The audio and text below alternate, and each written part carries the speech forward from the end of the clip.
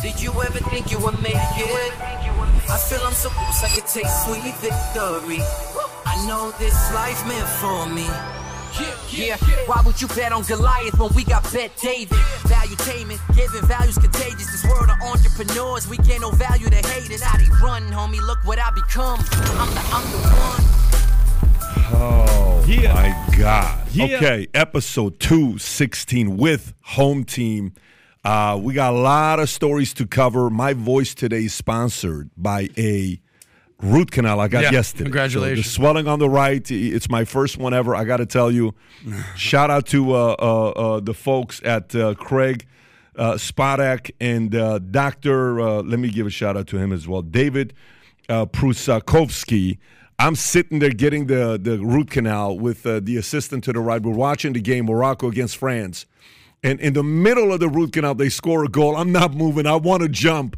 But they did a great job, and I'm in a lot of pain. I got my ass handed to me. You okay, though? We'll be all right today. You'll be all right? Listen, I'm not going to miss this podcast today. I was looking forward to this. That's right. Pat, future looks bright, man. Future looks bright. And tomorrow we got BPW. Tomorrow we got business planning workshop all day long. And tonight you're going to a nice party. That's going to be fun. So stories. Yeah. Elon By the Musk. way, this entire podcast, if you want to get a root canal down here in South Florida, join us. If you're looking for the best root canal. Oh, my God. Anyways, Vinny's got to get one himself as well. So a couple stories we got to get into. Elon Musk booed off stage during Dave Chappelle's comedy show. Eric, if you guys checking it back on Vinny's voice. Anyways, Elon Musk booed off stage from Dave Chappelle's comedy show yesterday. Elon Musk offers solution to users being shadow banned after second Twitter file exposes company bias. We're going to respond to that. Some people are extremely concerned about the fact that Elon Musk is no longer the richest person in the world. I'm sure we're going to start a GoFundMe today for Elon, so just hang tight when we talk really about that. About him. Musk removes 1.5 billion Twitter accounts, announces new feature for user tweets. Gotta love all these bots getting off. I'm sure a lot of propaganda folks do not like that. If you're thinking about working with Musk, there are 6 rules you need to know before you decide to work with them. Would you survive working under Musk? We're going to talk about that. Biden's deal for Brittany Griner, Tom, not Grinder, but Brittany Griner. Wrong one. He's going to tell us Grinder's story later on here in a minute. But was that a good deal? Was that a bad deal?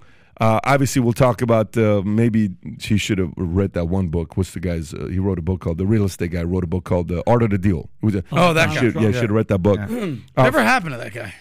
Well, we'll talk about that as well. Fed raises interest rates 0.5 point to highest level in 15 years. 5 reasons we could be going into a recession. This is a story according to Bank of America.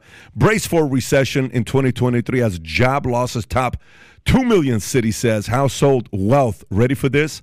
Lost $13.5 trillion from January to September. Second worst destruction on record. FTX, $256 million Bahamas real estate. Now the island's government wants it back.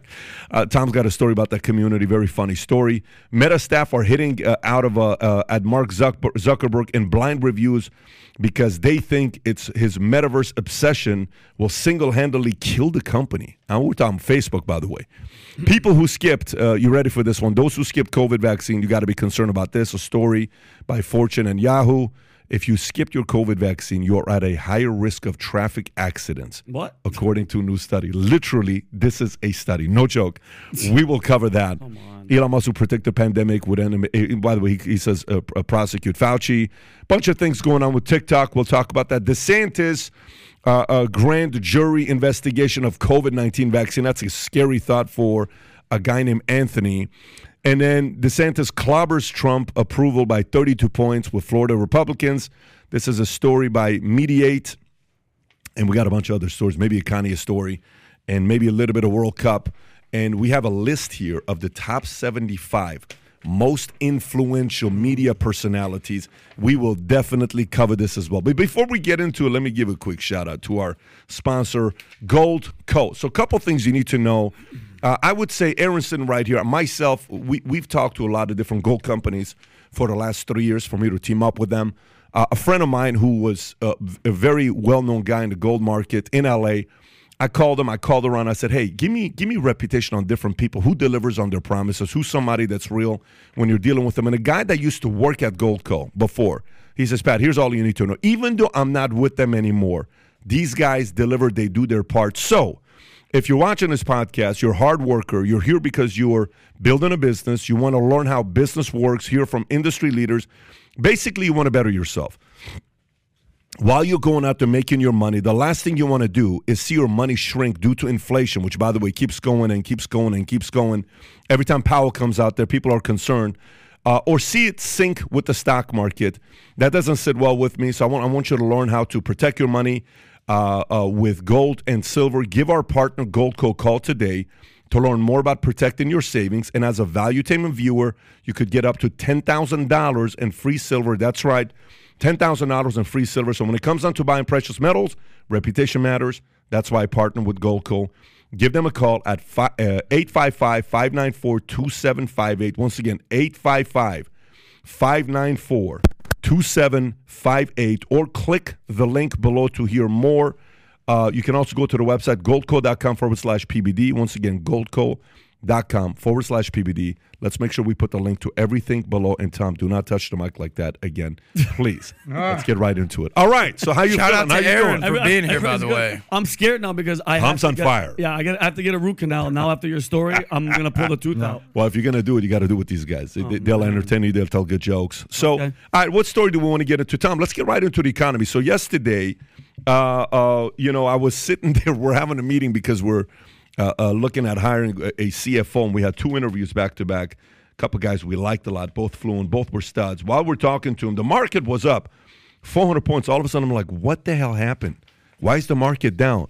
And then it says, Fed raises interest rates 0.5 point to highest level in 15 years, and now it makes sense why the market goes on. So Federal Reserve on Wednesday raised its benchmark interest rates to its highest level in 15 years, indicating that the fight against inflation is not over yet. Despite some promising signs lately, keeping with expectations, the rate-setting Federal Open Market Committee voted to boost the overnight borrowing rate 0.5 percentage point, taking it to a targeted range between 4.25 to 4.5. The interest broke a string of 4 straight quarters, 3/4 hikes, 3/4 point hikes, the most aggressive policy moves ever since 1980. Along with the increase came an indication that officials expect to keep rates higher through next year and no reductions until 2024. That's not good news for those involved in real estate and loans. The expected terminal rate, or point where officials expect to end the rate hikes, was put at 5.1. Tom, thoughts on this rate hike and any other data you have on what's going on in the market? Well, we can start right now with the rate. And so what everybody's hearing about inflation, 7.1 instead of 7.3, that doesn't mean prices are falling. They're just not rising as quickly as they were a minute ago. So there's still pressure on the American consumer. But yesterday, let's talk about the stock market first. So the consumer, you see CPI, Consumer Price Index, there was some positive news on that, and it created a market rally. And by the way, there were programmatic trades that were going on. Did you see this, Pat? Yep. That minutes before the CPI data came out, somebody knew, and they were putting out programmatic trades. The market had a rally based on some positive news on consumer pricing. But then Powell goes to the microphone and says, well, it's a 0.5 point now, and there's going to be another 0.5 point at least in February, and we're going to keep doing this until we can get inflation down to 2%. And then that was a downer, right? So the cops showed up at the keg party, and now the market came down. So that's what the market was reacting to. But what was interesting that I saw about the whole thing on inflation was right now, gas is really the thing that was driving inflation calculation. And a lot of people were critical of Biden opened the Strategic Petroleum Reserve. So what he did, he put more supply out, cheap supply, and so the price of gas is going down. Now, it's a negative thing that he's using the Strategic Reserve to do that, but it's a positive thing right now for people that are commuting to work or paying less for gas. That's a positive thing. But there's nothing else on there that was really going down. As a matter of fact, services, including public transportation, are now up 25% year to date, which was pretty heavy. So that's what was the market reaction yesterday. But underneath it, Pat, inflation is still tough on Americans. By the way, this story Fox News says 5 reasons why U.S. could head into recession in March. This is according to Bank of America. Number 1, the yield curve is the most inverted since October of '81. Okay, they're talking about the 10-year U.S. Treasury yield, currently about 80 basis points below the yield of the 2-year U.S. Treasury, so they're concerned about that. Number 2, oil is down 40% in 6 months despite various bullish supply factors, including China reopening its economy, the Russian oil price cap, an empty U.S. strategic petroleum reserve, and OPEC remaining supply constrained. Number 3, bank stocks are down 10% in just 4 days. That's concerning. ISM manufacturing new orders are down 3 straight months during the current period of high innovations. Altogether, this serves as a potential signal that businesses are anticipating or already experiencing a slowdown in customer orders. And last but not least, the U.S. home sales index is down 37% year over year, while home prices in Sweden, New Zealand, Canada, and Sydney, Australia are down 13%, 11%, 10%, 5% respectively. Overall, the housing market, both in the U.S. and abroad, is slowing down, and that can have a negative wealth effect and hurt consumer spending. Adam. Well, I have a question for you, Pat, to kind of circle back to what we just talked about with the raising of the interest rates. I think when it comes to politics, I think we're all very focused on who the president is, who's the vice president, who's like in the Senate, but is there anybody more influential than the chairman of the Fed? Like, is Jerome Powell the most influential person in America today, right? Like, if you go down the list, whether it's Jerome Powell, go down the list, and who was before that? Janet Yellen, then you had Bernanke, then you had Greenspan, you had Volcker. Like, these are not household names to most people. I guarantee you, if you go around to most Americans and be like, who's this? Picture of Jerome Powell. They'll be like, I don't know that dude. Picture of Janet Yellen, my grandma, looks like my grandma. Like, Nana. These are not household names, but these are the actual people who are running the country. Like we Trump, it's Biden, it's Obama, it's this person, it's McConnell. It's like, we get it. These are the people, but behind the scenes, these are the people that affect your actual money, your savings rates, your debt, how much you're paying on interest rates, credit cards, college loans, all that kind of stuff. So, it's crazy you're saying this. This is why, for me, I went and I was talking about. I tweeted this out the other day. The last time I listened to the radio was 2002. I haven't listened to the radio since 2002. You know this because my music stops at 2002. I know nothing after 02. Right? You know up until about like Ja Rule and Nelly, I and know then nothing. It falls off. That beef happened. And when I tell you, literally, this weekend we were playing spades at what do you call it? One of the events parties. Tom, I don't know where we were at. We were at Madashina Sapala's place in Fort Lauderdale. I'm playing spades against Suazo from New Orleans. Whooped his ass when he was teamed up with You hear that, Suazo? Chicago. You hear that, buddy? Okay, from Memphis. But until Jamie Musgrove showed up, was like she knew how to do. She never made a mistake. But anyways, 2 Armenians whooped on bunch of guys from New Orleans, Chicago, Memphis. It was awesome. But they were playing hip hop. They're playing all this stuff, and I'm talking to the guys. So tell me, who are the top 5 best rappers right now? And this guy says, well, Lil Baby #1. And I'm like, and he plays Lil Baby. I'm like, dude, I'm not. Sorry. I'm not. You don't know about the bop? You don't know about bop? I'm good. No, I can't. Here's the That's point. Da Baby. There's Lil Baby and Da Baby. In 02, I stopped listening to the radio. But then what happened was I realized I'm not going to follow anything with politics. I'm not going to follow anything with the economy. I'm just going to mind my own business, read my books. That worked out because my mindset got tighter.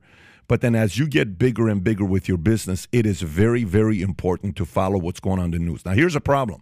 A lot of people will say, well, dude, I don't know. Who do I follow? I don't trust CNN. I don't trust Fox. All these people that say they don't trust this. I will tell you, if there is, and Tom, I think you would vouch for this as well. If there is someone you ought to subscribe, this is not a sponsorship. We're not making money off of this. Mm-hmm. They don't send us nothing. Go subscribe to Wall Street Journal and read it every day, okay? Yeah. I think the Wall Street Journal, if there's anything they do, they're the most fairest ones that will call out shit on the left and the right and the middle. I think they're straight up. So my suggestion is do follow a publication that you do trust, and I would say I put Wall Street Journal on the first one. I completely agree with you. And to go back to Adam's point, the president sets policy in a general sense, and he is very, very instrumental in a lot of the programs that come out. But you're correct about the Fed operating independent of the president. You can't really control him. But there's really 2 people that control the economy. One is the chairman of the Fed, and the other is the U.S. Secretary of Treasury, because that's where all the tax planning comes. So the president very much controls tax and Treasury. Goes to Treasury and he says, listen, this is what we're going to do on taxes. We're going to cut taxes. We're going to raise taxes. We're going to do tariffs. And so the Secretary of Treasury on the left and then Jerome Powell on the right and the president in the middle, those are the three that will impact the economy. But you're right. The Fed very much has a mind of its own, whereas on the other side, the president has control of tax through the Secretary of Treasury. That being said, I might need to recant my statement of Jerome Powell being the most influential, powerful person in America. Maybe it is Janet Yellen, because she's had both positions in the last few years. She was the chairman of the Fed for years, and now she is the Secretary of the Treasury. So is Janet Yellen the most powerful person in America? Not on the cover of Vogue anytime soon, but she's going to be on the cover of Time magazine and other things because she swings she's got a lot of weight. You're saying she's not hot enough? Is that why she's not going to be on the cover of Vogue? Damn, dude. I don't know, Tom. How would you disrespect I know a lot Janet of Yellen? friends from the Army who are into that. What do you think? Dude, she looks like she's going to be the new Harry Potter movie. No, take a look at that. Take a look at that. Is that Buddy Hackett? Yeah.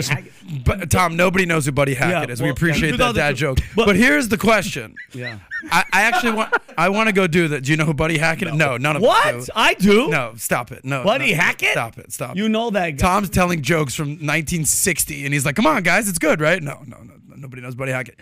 But here... Take off the glasses, that Rob. actually is pretty similar. Get him one without the glasses. But here's my question. We're having this debate over whether Janet Yellen or Jerome Powell, who's the most influential.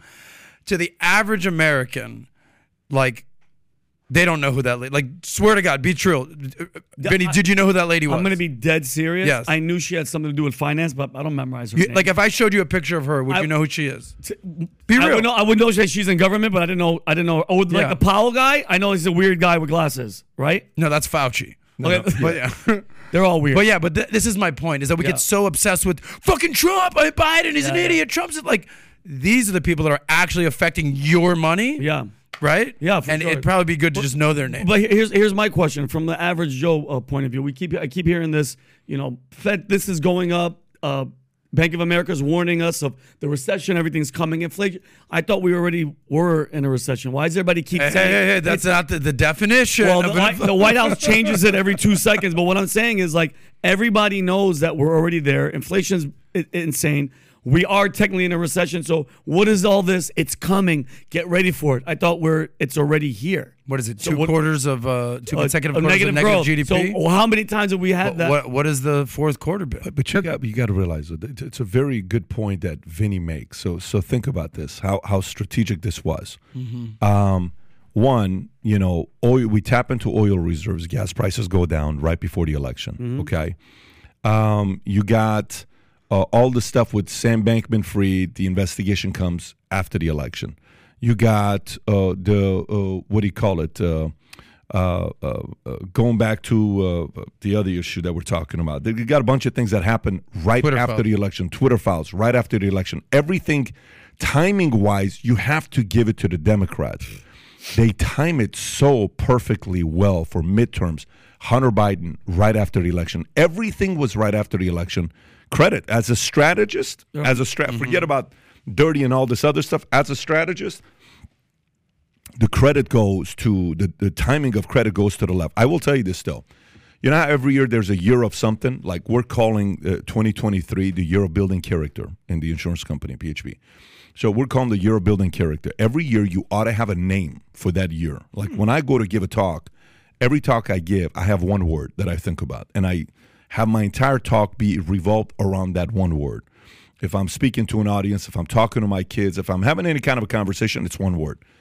2023 is going to be the year of investigations all year long. FTX, Sam Bankman-Fried, investigation. A lot of people are going to be tied to it. You got Trump investigations. You got Fauci investigation. You got Biden investigation, Hunter Biden investigations. It's going to be all about investigations in 2023. And here's my concern. And so what they're doing is both sides have to kind of sit there and realize, dude, if you guys want to play this investigation, impeachment stuff, ain't nobody going to get nothing done. We're going to be constantly in this mode, and we will lose 6, 8, 10 years just constantly investigating each other. Now, here's the other part.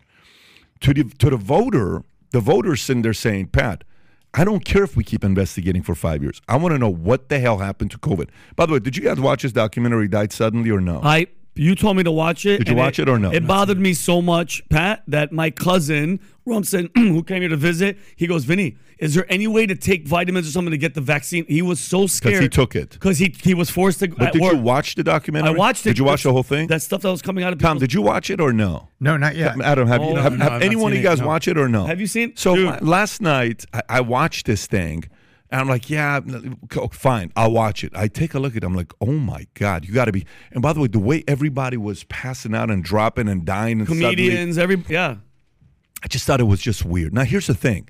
You know, if you're in the financial industry and you're in this business, you're paid to be a skeptic. If you're 100% too confident, you're not going to have a long career because you're like, oh, yeah, guaranteed this stuff. You don't know, right? So everything's like, I don't know. I'm a skeptic. I may be wrong. You got to constantly be in that skeptic, paranoid phase of what you think is going to be happening. When I watched this, I sat there and I said, dude, I got a lot of questions, man. I want to know, what the hell is this all about?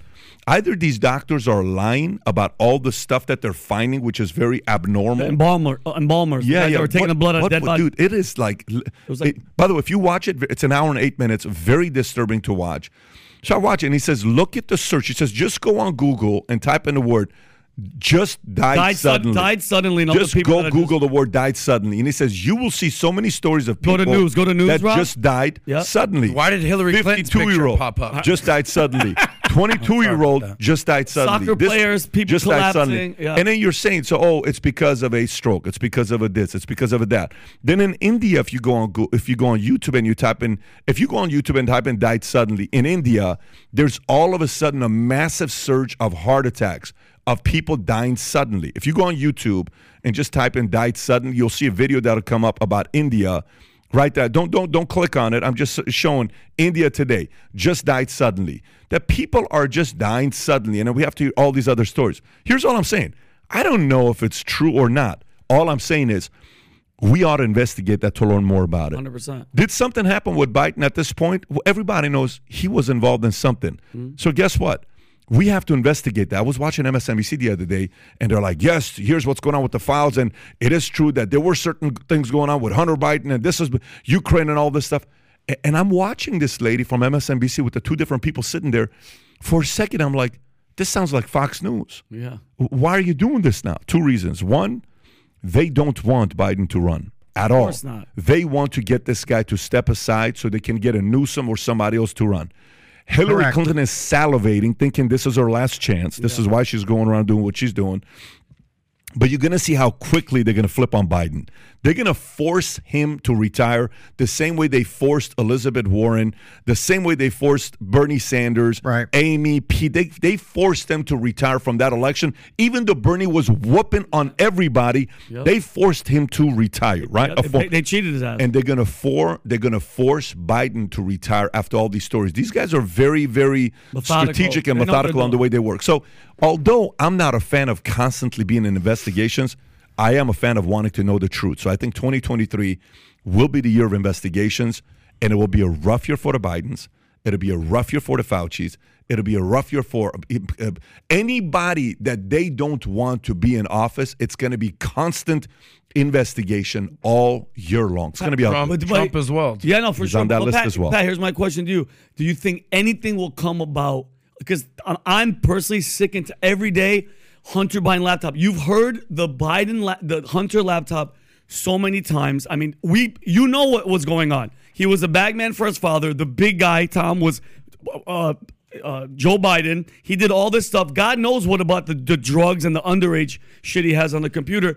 Nothing's going to happen. Fauci, if you want to see somebody that's going to be under investigation that looks like he's untouchable, Fauci, nothing's going to happen to him. So- now, what's going to happen? You think he's going to go to jail? Let me ask you a question. Did you grow up in a household where people were smoking cigarettes? My father, yeah. Smoked 3 cigarettes packs all a the day. time. That's what did he does. you or no? You did not, right? No. Did you grow up in a household? No. Did you smoke? No. Did anybody in your house smoke cigarettes in the house? My dad. Aaron, how about yourself? Anybody? So in my house, both my mom and my dad would smoke cigarettes. Oh, really? Both And of them? I'm talking about 2 packs a day. So the entire house was cigarettes. both of them? 2 Both packs? of them. Mom and Holy dad were shit. both smokers, cigarettes, right? And it was very normal. Well, then what happened all of a sudden? A lot of people stopped smoking cigarettes. I don't even understand people who smoke cigarettes today. It's weird. Like I walk around, I'm like, let me see if any of our employees smoke cigarettes. Like, I think we got one that smokes cigarettes, and I catch him, and he always hides that he's smoking cigarettes, right? But I don't like the smell. I don't like anything about smoking cigarettes. But guess what happened? A movie came out called Thank You For Not smoking. No. Do you remember that movie or no? Do I know the movie? Can you pull that up? Oh my gosh, it's wonderful. It was written Or by thank you for smoking. No, or it's Thank You For Smoking, not Thank You For Not Smoking. Gotcha. And Thank You For Smoking. William F. Buckley's son, Christopher Buckley, wrote the book that became this movie. Yeah. And by the way, if you've never seen the movie, Aaron Eckhart was watch the movie. Magnificent. Here's what I'm convinced is going to happen. If the movie people are truly into making an impact, and it's a crusade, and it's a cause, and it's all this other stuff, someone has to go out there and make a movie saying, thank you for taking a vaccine. Like Michael Moore. Yeah. No, but a movie, not a movie with big actors, okay? Similar thing like this, and going after Big Pharma, okay? Straight up going after Big Pharma. Because if they did something like this, I'm convinced they're eventually going to be held accountable. I don't know if Fauci is going to be alive for that, because I think Fauci right now is 80 years old, whatever age he is. 70. He's young, so he's a young 80-year-old. He's not an old 80-year-old. And let's not forget, he was the sexiest man alive at one point. Yeah. He's 81 years old, by the way. He's a good-looking 81-year-old guy, if you think about it. Okay. Because he probably didn't take the vaccine, if you think about it. But the point here is, No, he did not.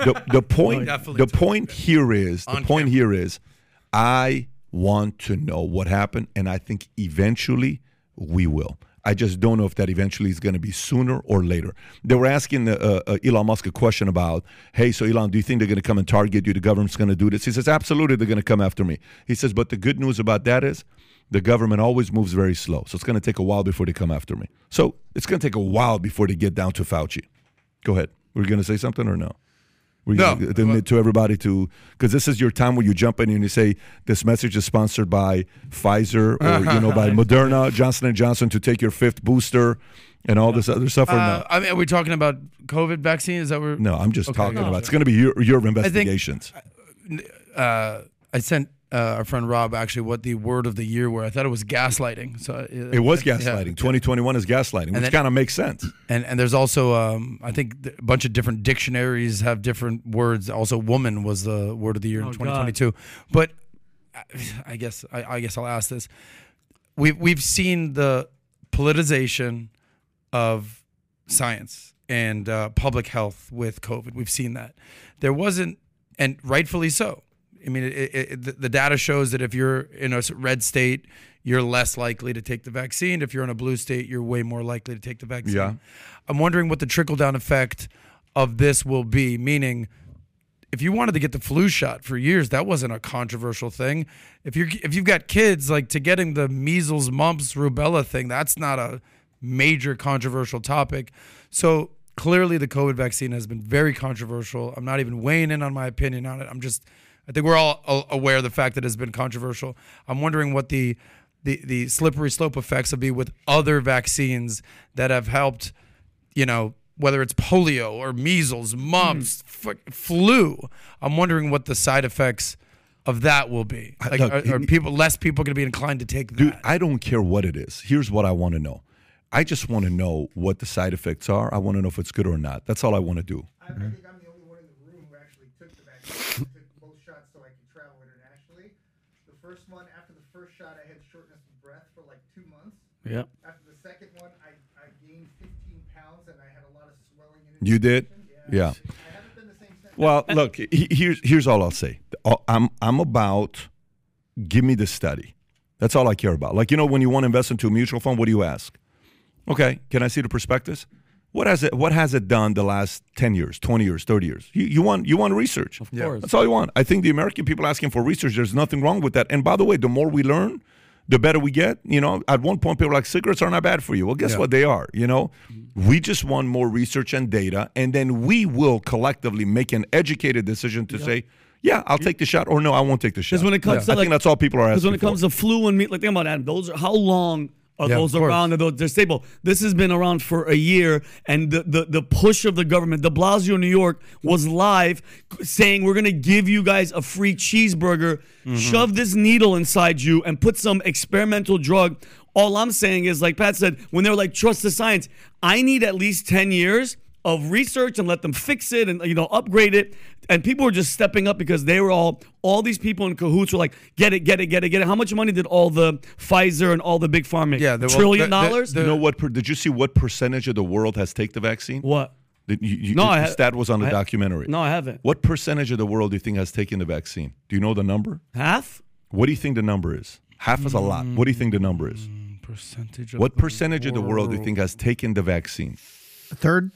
68%. Holy shit! What? Does that not kind of I was gonna say half. I don't know, man. That 68% is pretty wild. And by the way, in a couple of the things that came out in the documentary, they showed a paper that I want to say Kissinger. Yeah, 68.6%. There you go. That's insane to me. And how much money are they making? How much money are you making? Dude, that's a lot of money. But, Oh my God. and the other day, Fauci just came out last week saying, vaccine is officially approved for people under the age of 6 months or whatever on what they're doing with the vaccine. Look, all I'm saying is the following. While you're watching the documentary, they talked about what Kissinger wrote back in the days. I don't know if you know Henry Kissinger. Henry Kissinger in December 10th of 1974 wrote a paper called Implications of Worldwide Population Growth, where he said preferential treatment and allocation of funds and manpower should be given to cost-effective programs to reduce population growth, including both family planning activities and supportive activities in other sectors. And then Ted Turner talked about the population growth, saying we're too many people. This is why we're having global warming. That was Ted Turner's word. So this is like, listen, I just want to know, man. I want to know what's going on here with this part. I want to know what the motive is. I want to know what the fear is. I want to know who's behind it. And I simply, like the same way, John F. K. assassination, JFK assassination, one person died.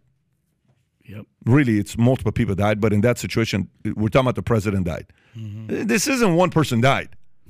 This is a lot of people that died and took something blindly with only less than 9 months of research. Not even 9 months of research. You don't have a lot of research on the vaccine. Operation Warp Speed, yeah. I don't know, man. Previously, I think it's, Rob, you can look this up. I think that the fastest zero to approval on a vaccine was mumps, and it was done like in 3 years, a little less than 3 years. And that was a previous record. And so, this is mRNA, and then we've got all these other ways that we do modeling. Listen, the reason you do clinical trials and the reason the FDA requires clinical trials is because humans are different. I'm allergic to coconut. You're not. You are asthmatic. I'm not. You have all these things that have to happen, and yet they run this thing through. And then on top of it, Adam, remember what the pharmaceutical guys went and got from the U.S. government? Amnesty. Amnesty against future lawsuits. Now, why would... You know what year it was? 76. Mumps? No, the lawsuit that you can't do anything to them till like 2076. So this can't be investigated, and their amnesty was 50 years, whatever the year was. But can I say one thing though? I 55 years, I think. I disagree that people weren't just blindly taking it; they were coerced. And if you think about everything that was happening, they were told there was a war against the unvaccinated. Number one, right? You couldn't travel. People were losing jobs. Jobs are like, you have to put this experimental drug in you, or you're done. If you want to talk about a company like that, like all the big pharma, forcing you to take their product, like. Think about it. Coca-Cola doesn't say, hey, if you don't drink Coca-Cola, you can't come to work today. You know what I mean? Like for a company that's like, and has the government behind them, bro, what a gangster move. Well, here's the crazy Aaron thing Rodgers to think about. All that. Exactly. 3 weeks in the headline. Here's the crazy thing to think about. Exactly. By the way, straight up people close to us. Jose Gaitan has been living in LA for 43 years, 44 years, 45 years. He just moved his family to Houston because he was uncomfortable with raising his family in LA. George Pelayo is living in LA for 35 years. He just moved his family to Austin this week, okay? Matt Sapala lived in Chicago 48 years, okay, Matt, 47 years. He just moved his family to Dallas. Like, people are literally moving to go to places that they're being left alone because they're like, dude, let me just choose what I want to do. So here's all I'm saying. we're not saying, there is or there isn't. All I'm saying is if there is an area I want to see a lot of investigation in, I definitely want to see a lot of investigation. By the way, for me, I am more concerned about the COVID investigation, Fauci investigation than Hunter Biden, to be honest with you. And no joke, I know the Hunter Biden, all this stuff, we're not naive to know that there was something there. Nobody's a dummy. Yeah. They'll get to it. Something will happen. He'll go to a nice jail. Fantastic. Who cares? What I truly care about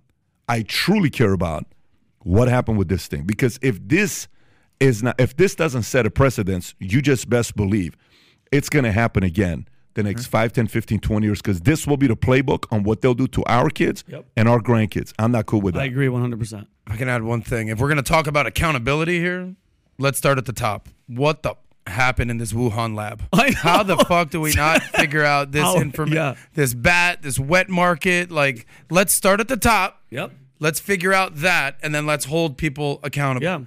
Yeah. That's number one. Number two, if there's anything that has become crystal clear to me in the last couple of years, it's the option of personal choice and versus mandates. Oh, you have to do this. Mm-hmm. You must do this. This is something so that I don't un-American. think, it's so un-American. Yeah. Mm-hmm. So like, again, I'm not even going Democrat. I'm just saying in general, we all would like to just live the lives that we want. If you want to get the vax, go for it. If you don't, you don't have to, right? These mandates are the problem. And now you see this story right now about the House passes a massive $858 billion defense bill that would scrap military COVID vaccine mandates. Weird. Teeing up that's Senate interesting. vote. So it's, listen, I mean, we've heard with like the abortions of my body, my choice. Yeah. Like, well, which one is it? Yeah. Do you have a choice? Do you not have a choice? Is it a mandate? Yeah. Do you have to have an abortion? Could you not have an abortion? Do you have to take the vax? Yeah. What we stand for in America is like, it's your life. You have your choice. Nobody should tell you have to do something. I just want to know. That's all I want to know. I just want to know. Yeah. I want to get research from both sides. And like one of the doctors, he was trying to show and say, look, I sent this report to CDC. He sent it to this lady in this documentary, died suddenly. He goes in front of her house. He says, all I want you to do is consider reading this study. She calls the cops on him and says, dude, I don't know any other way. I've sent this to CDC so many times. Why don't you guys want to just see an opposing argument to this? No, not at all. We trust the science.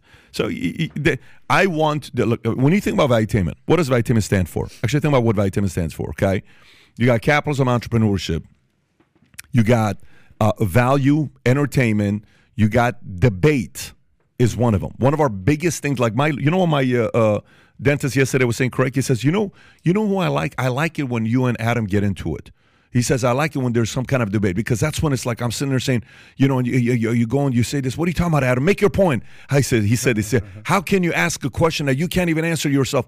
The point is, and then he says, what's funny is, me and my friends are like that, and people think we're fighting, and we walk away and we go have a drink together. Of course. I said that's a part of the DNA at VT. Yep. We like debate because that's how everybody gets closer to the truth. A couple shout-outs to Super Chats. Can I real quick just say, I know that when we have these debates, I don't know if there's ever been a negative comment about me in the comment chats. I've never seen one. No, they love you. They love when I weigh in on stuff, so I appreciate all the positive, amazing comments I get when I try to challenge. Scott Rodriguez just said, my company couldn't work or go on any production here in Hollywood unless my guys were vaccinated from 2020 till now. They just lifted those restrictions. Jesse Jimenez just said, please remember that if you don't take the vaccine, you were punished by your health insurance from your job. Yeah. And we're all about the green. And then, anyway, so that's if you could keep your job, though. And I worked for one of the major media companies in the United States, working for a radio show from home. I lived in my house in Florida, and the radio station was in Harrisburg, Pennsylvania, and the company, Cumulus, which Dan Bongino worked for and was threatened by Cumulus to not talk about the COVID vaccine and not taking it, they actually forced me working from home to take it, as well as my wife's medical company, who she also worked from home, and the biggest thing was you weren't allowed to talk about being forced to take it. If you talked about the COVID vaccine on the air for these radio stations, they would fire you, or if you didn't get the vaccine, they would fire you as well. So they made you choose between feeding your family or getting the vaccine. Bro, Rob, go from what you said. Great point. And the fact that people don't realize how. Tell me they're not in cahoots where the government and Big Pharma teamed up and they said, listen, scare the shit out of them. Make sure they all take it. They're ready for this. Now all the truth is coming out. It's already too late, Tom. They already made their money, bro. And they're still making it. I know people, give them all the information. They're still on their they're going to get their 5th booster and they're giving it to their kids. Like, are you freaking crazy? Again, let me wrap this up before we move on to the next thing. Everything we're saying here is that's the top of the investigation for me. All the other stuff is what it is. That's the top of the investigation for me. Pfizer recorded $7.8 billion in U.S. revenue for its COVID vaccine in 2021, just from a COVID vaccine. That's a pretty solid number. You're making $8 billion off of one vaccine. You know what's the crazy thing? This whole Sam Bankman-Fried guy that's like, he gave $39 billion. He gave this, he gave that. I'd love to know how much this guy's given to how many people. Pfizer, some of these major companies here, and who they're controlling. Do you remember the conversation that we were having when I asked you, this is like a year and a half ago, 2 years ago. I asked what percentage of FDA is funded by Big Pharma. Do you remember what the percentage was? Do you guys know what percentage of FDA? I want to say that the number starts with a 9 in my head. Do you know what the percentage is? No. Well, FDA is supposed to be a government agency, but I know that you have to pay fees to get your drugs through, and then the pharma as an 75%. I was going to say 90%. One of the biggest 75%. So I'm going to go 75%. What does it say? 75. I remember 90 for some reason, but 75%. Imagine that, Tom. Crazy. Do you realize what you just said? This is a government agency. Yeah. The pharma industry finances 75% of the agency's drug division. Jesus. Through a controversial program that Congress must reauthorize. What are we talking about here? You're right. Well, what are we talking about here? Like, remember the conversation we had with Zuby where he said there's 2 countries in the world that allow drug commercials on TV, United States and New Zealand. Yeah. There's big money in Big Pharma. There's no money in natural immunity. It's just not a thing. There's big money in Big Pharma. I think ultimately what Rob is saying here, what you were talking about with your story, which I think was very powerful, I think part of the problem that we had was, sort of the foundation of a United States is that you're innocent until proven guilty. There's no rush to judgment. There might be a rush to judgment, sensationalized in media, okay? But are you talking concept or reality? I'm saying the concept. But that's the problem exactly was, that's exactly what I'm saying, is that there was a rush to judgment. You have to do this. It was a very emotional response. Nobody knew what the hell COVID was or CR night, whatever the hell. And then all of a sudden, it's like, we're all going to die. All right, get the vaccine. And the Operation Warp Speed is a very emotional situation. But looking back on it, I think we can all agree that we probably did not handle it that well. We didn't need to print $5 trillion. Yeah. We could have said, all right, old people, sick people, people with problems, you stay in the house, you take the vaccine, you go nowhere. Young, healthy people, keep working. But there was this broad stroke to everyone has to do this, which was not productive. And then we could go on this. In covering up the comorbidities for the first 6 months, I didn't even talk about the correlation. Oh, the guy was smoking and he was morbidly obese. Mm-hmm. Really, if he got the flu that year in 2015, he could have died.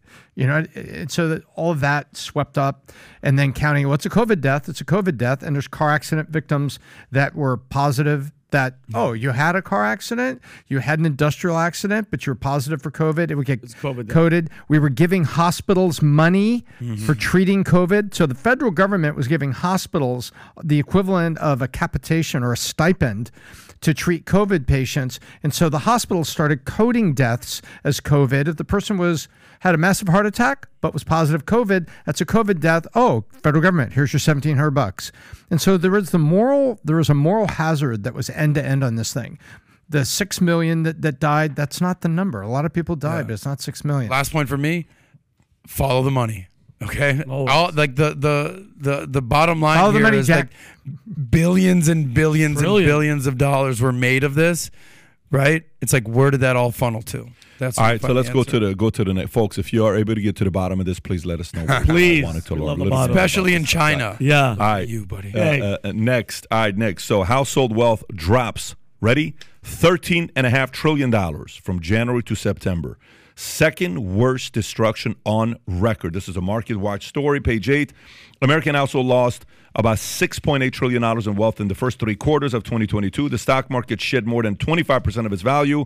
The Federal Reserve reported Friday nominal net worth fell 4.6% to $143 trillion as the market value of assets fell by $6 trillion and liabilities rose by $900 billion. Household balance sheet assets minus liabilities were popped up by 10% increase in home equity, which is the greatest source of wealth for most American families. But the loss in real wealth from January through September was about twice as large as the nominal loss, $13.5 trillion in current dollars. After accounting for rapid inflation experienced this year, inflation makes both debts and liabilities worth less in terms of purchasing power. Notice what it says here, that most people's wealth is tied to what? Home equity, right? Home equity. That's going to disappear in 2023 for a lot of people. Let me say that one more time. That's going to disappear for a lot of people in 2023, that equity. I know people don't want to talk about it. Here's the thing.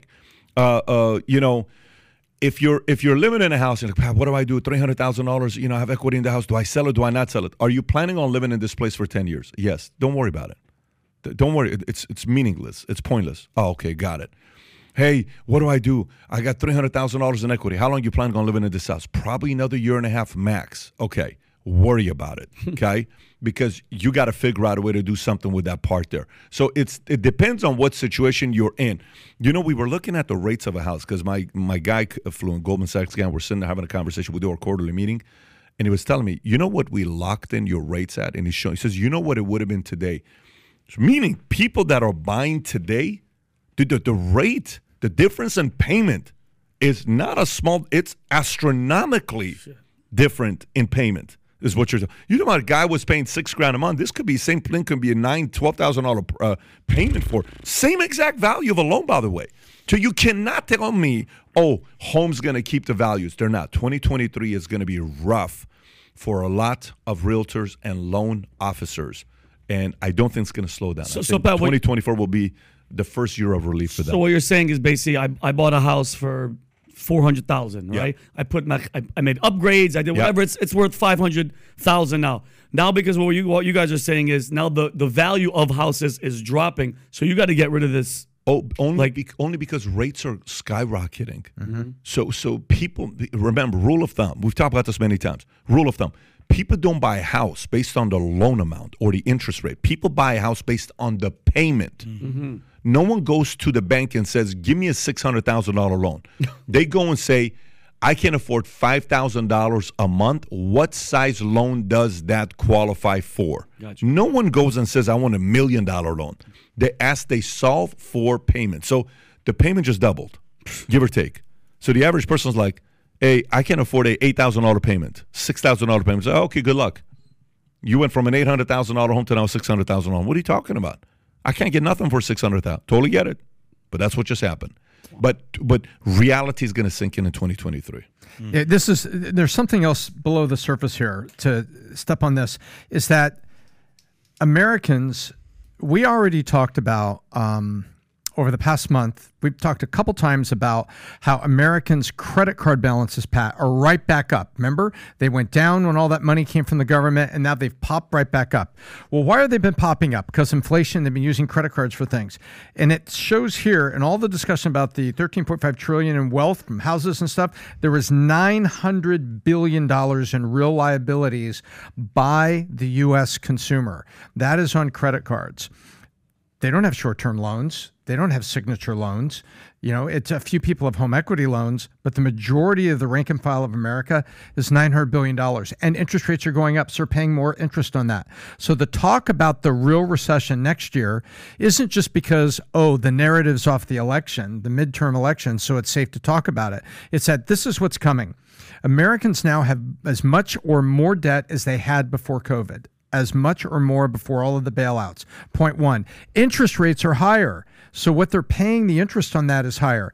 Inflation has made basic goods and services, gasoline down, I said it, yes, it's a good thing, but everything else is still up and still growing. So I can't afford my life. I'm more in debt and interest rates are up and we're paying. So the spending is going to go down. Consumer spending is going to be dropping, and that's what's going to drop us into recession. When the engine of the economy, the consumer, can't afford to buy things because they're more in debt, the interest rates on the debt is up.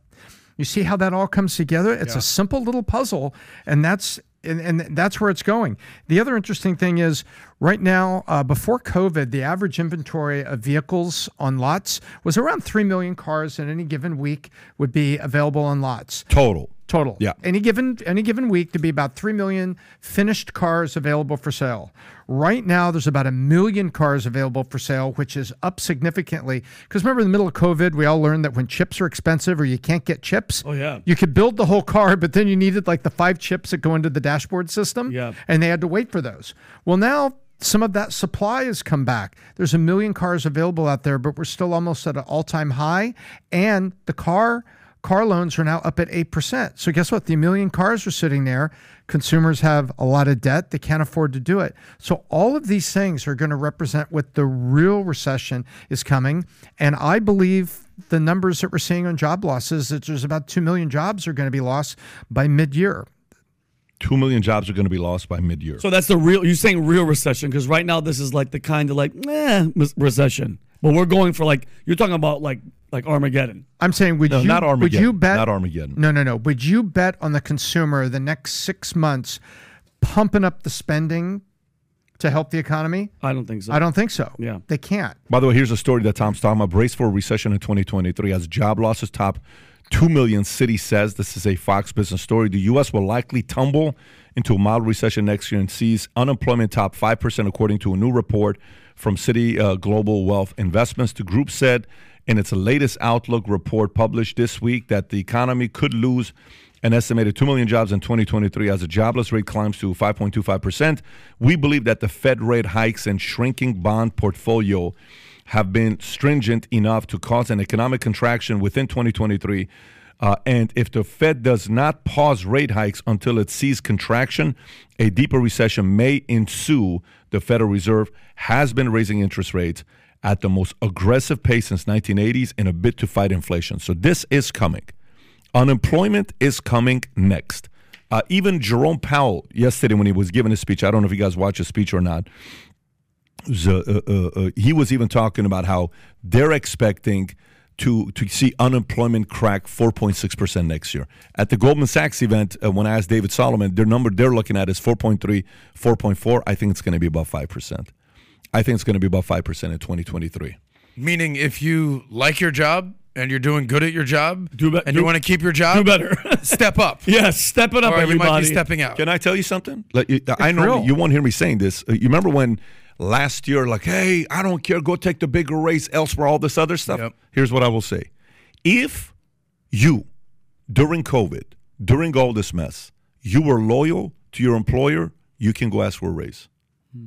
If you were loyal, you didn't play gamesmanship, you didn't bully the employer, you kept your head down, you did your part, you've earned the right to go ask. Because that is something that companies value a lot. And by the way, companies, if now, obviously, you can't go out there and say, give me a freaking, whatever percent raise. I'm not talking about that. Don't go say, I think I deserve this raise. But you've earned the right to ask for a raise. And if companies who bitched about the fact that people were bullying you by shopping the salary, if you don't take care of your employees who were loyal to you, you're just as guilty as those who were bullying others. Mm-hmm. Because this season is the season to reward loyalty. Because there were a lot of people that were loyal. This is the time to reward loyalty. And I'm talking, if people were with you from the beginning of 2020 to today, no bitching, and they saw people going and, back and forth, all this stuff, those people deserve a raise. Every single one of them. That went above and beyond. I'm talking about guys that are doing their part. Everybody deserves a, 3% raise or whatever that is that people are getting, but I'm talking guys that truly went above and beyond while everybody else was shopping left and right. Those guys deserve some kind of a raise, okay? So that's also the difference behind it, right? Employers can't just sit there and say, well, the grass is not green on. You're right, it's not, because the grass is only greener on where you water the grass. The grass isn't green and we don't water it. It doesn't matter if it's a relationship, gym, finance, business, career, all that stuff. But loyalty. And by the way, did you see what Goldman Sachs announced? David Solomon announced this week? The biggest bonus reduction in the history of Goldman Sachs. Mm-hmm. They're paying the least amount of bonus. Can you zoom in? If you type in David Solomon and bonuses, David Solomon, chief executive of Goldman Sachs in New York on Tuesday, December 6th, 1 year after Goldman Sachs paid out the largest bonus on Wall Street, the investment banking giant is considering slashing banker bonuses by around 40%, the largest cut to payouts since 2008. Good for him. He's doing the right thing. Yeah. Well, he doesn't have the profits to do it. Yeah. What he's saying is, logic. Hey, you were going to get, let's say you were going to get a 30% bonus on your salary. So in him saying he's slicing it by 40%, that means you're only going to get an 18% bonus because it's tied to the profit of the company. So 40% of 30 would be 12. 12 goes away. So I still get a bonus. I'm getting 18% bonus, not 40, because the profitability of the company wasn't there. He's making a straight up move. You mean 18%, not 30? That's what you meant. I get 18, not 30, because 40% goes away. Can I add to what you were saying? I think it's so important what you were saying about loyalty and stick-to-itness. Like, you might be... Like, the last couple of years have been very difficult, whether you're an employee or an employer, okay? And you use the relationship analogy. I did a segment on my show, The Sozcast, yesterday, about how a lot of men and women, but in this particular case, women, are developing shiny object syndrome because of social media. And basically, you know how, like, the famous phrase, comparison is the thief of joy? What happens is this woman gave the analogy. She's like, I have this guy, he checks all my boxes, he's amazing, but then I go onto social media and I see so many other options out there, and maybe this guy, or maybe that guy.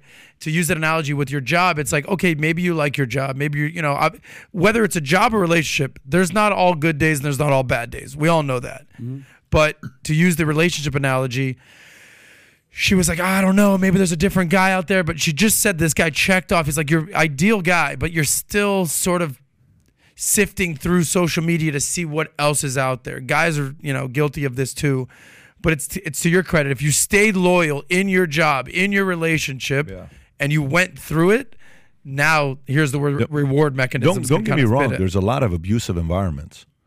There's a lot of environments that's just purely abuse, and this. In military, at the time of my life on my unit, I see positive in almost everything wherever I work. Like, I loved Haagen-Dazs. I love Bob's Big Boy Burger. I love my jobs because I love people. I love people, getting to know people's stories. And, yesterday I learned we had a F-15 pilot here yesterday, right, from the Air Force, who runs a consulting firm. I heard him speak 17 years ago, so we're having a conversation together. He was here yesterday, and he's talking to Vinny. And they're talking, and then Vinny's telling him who he is. And then the fighter pilot, did you know he was the Airman of the Year for the Air Force? For the entire Air Force. I said, wait, what? He says, Vinny's like, yeah, I was the Airman of the Year. I said, how big of a deal Vinny was? Vinny was the Airman of the Year for the entire Air Force. What, and then this guy was Tom, like... don't touch that, Tom. When you do that, it's making static. Like, move it like this, okay? You're touching it like with the move it like that. You're moving it with the wire. So Vinny was the Airman of the Year, is what he was.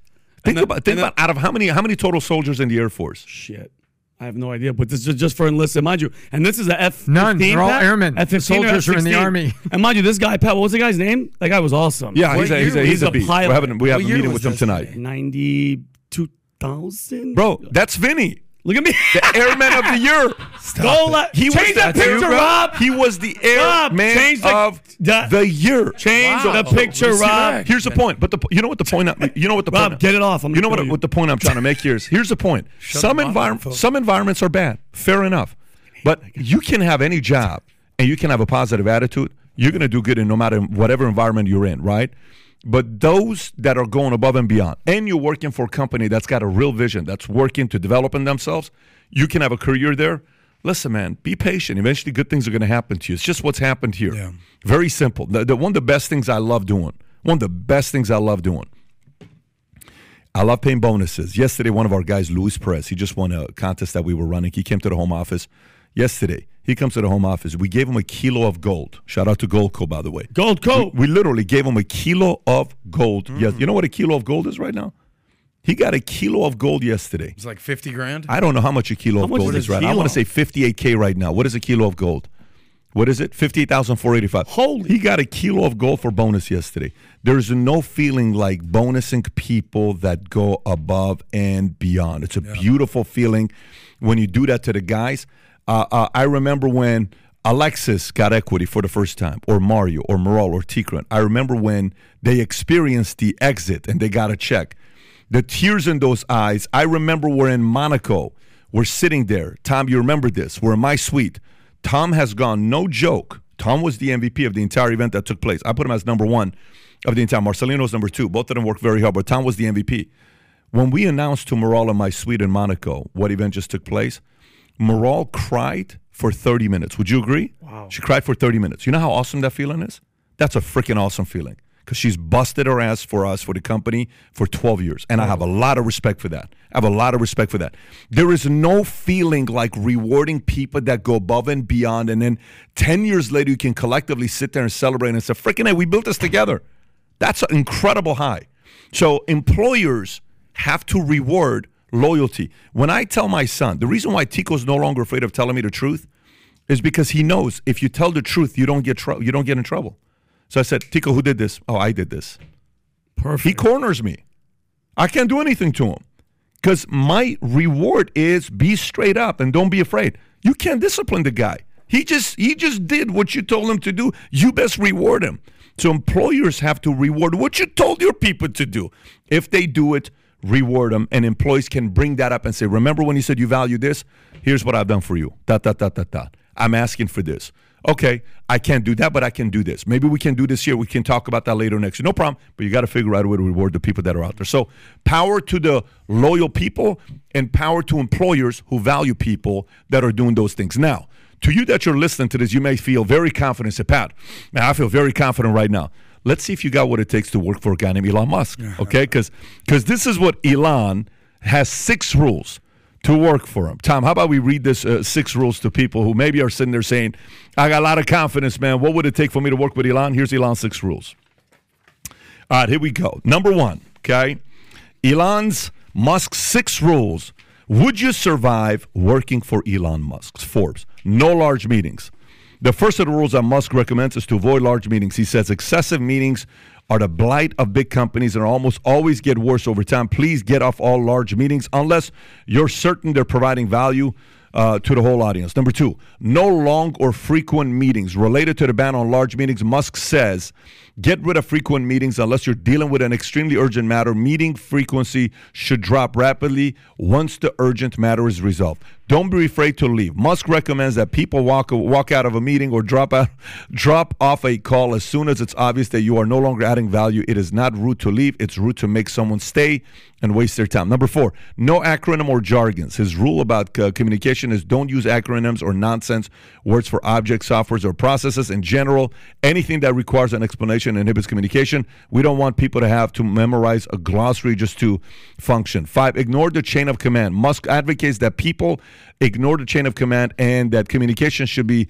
traveled via the shortest path necessary to get the job done. 6, use common sense. Finally, Musk says, in general, always pick common sense as your guide. If following a company rule is obviously ridiculous in a particular situation, such that it would make for a great Dilbert cartoon, then the rules should change. By the way, these 6 rules only apply if the founder is involved. These 6 rules don't apply if the CEO is involved, because an active CEO doesn't mind it if you move chain of command and just go directly and deal with the issue.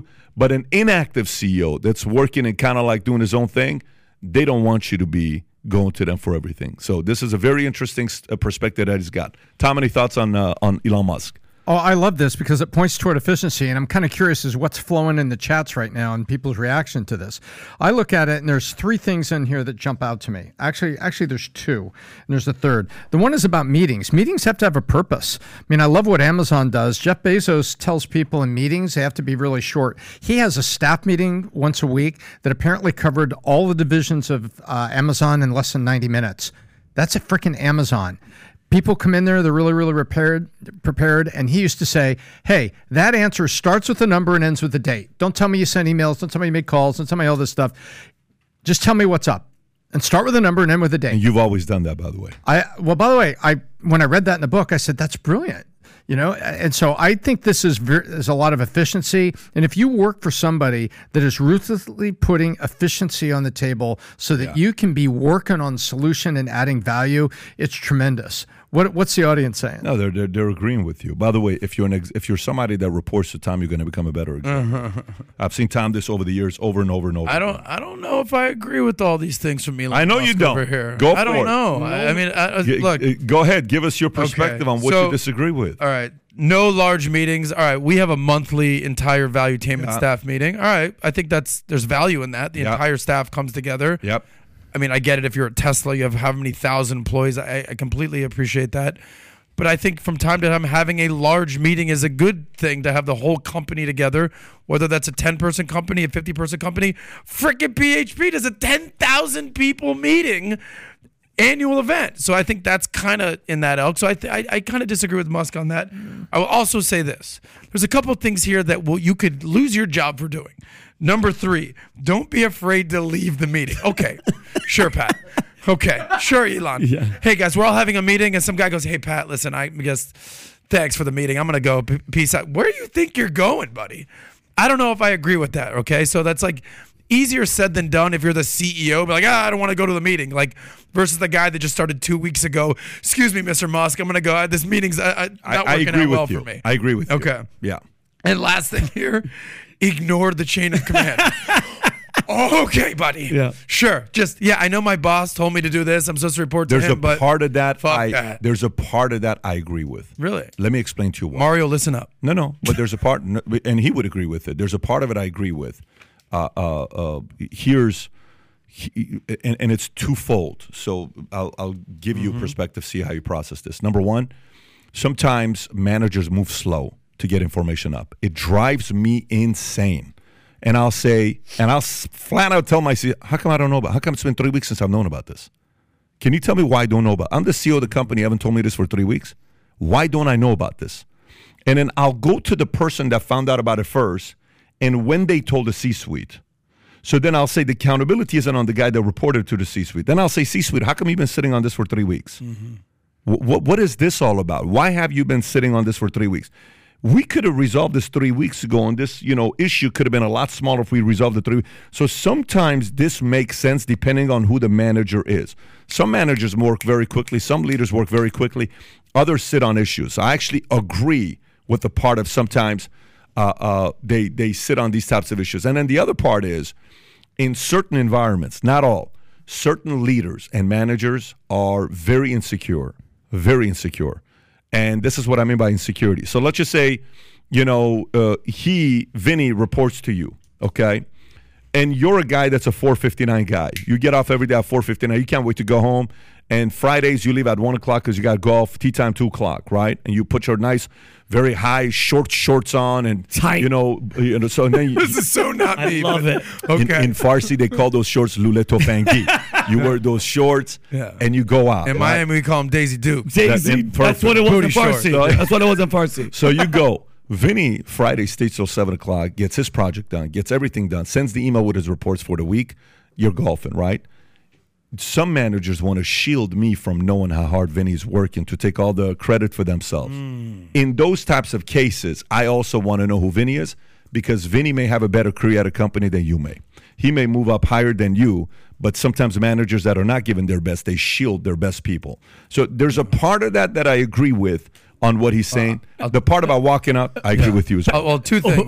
Number one, that's why Vinny was the Airman of the Year. I mean, clearly, that's because, he's exceeding expectations. But one thing I'll definitely say that I've learned from you is when it comes to communication, Rob, you talk about over-communicating, which has happened. Yeah, I'm listening to you. Keep going. Yeah. All right, what do we got keep going. here? Keep going. You got the helmet. But you say, in any relationship, the key is communication. You've heard that a million times, but you talk about over-communicate. There's always those times where it's like, something happened, whatever it is, it's like, should I tell Pat? Should I tell the boss? I don't know. It's kind of annoying. I'm going to kind of be in trouble. But you kind of You're like, fuck it, I don't want to deal with it. And you don't send a text or you don't send a message. You're like, let's just sweep this under the rug and just kind of do the whole ostrich, like, Wile E. Coyote thing and just forget it's not going to happen. But then the boss finds out. You're like, shit. So what you kind of encourage is over-communicate, get ahead of the issue.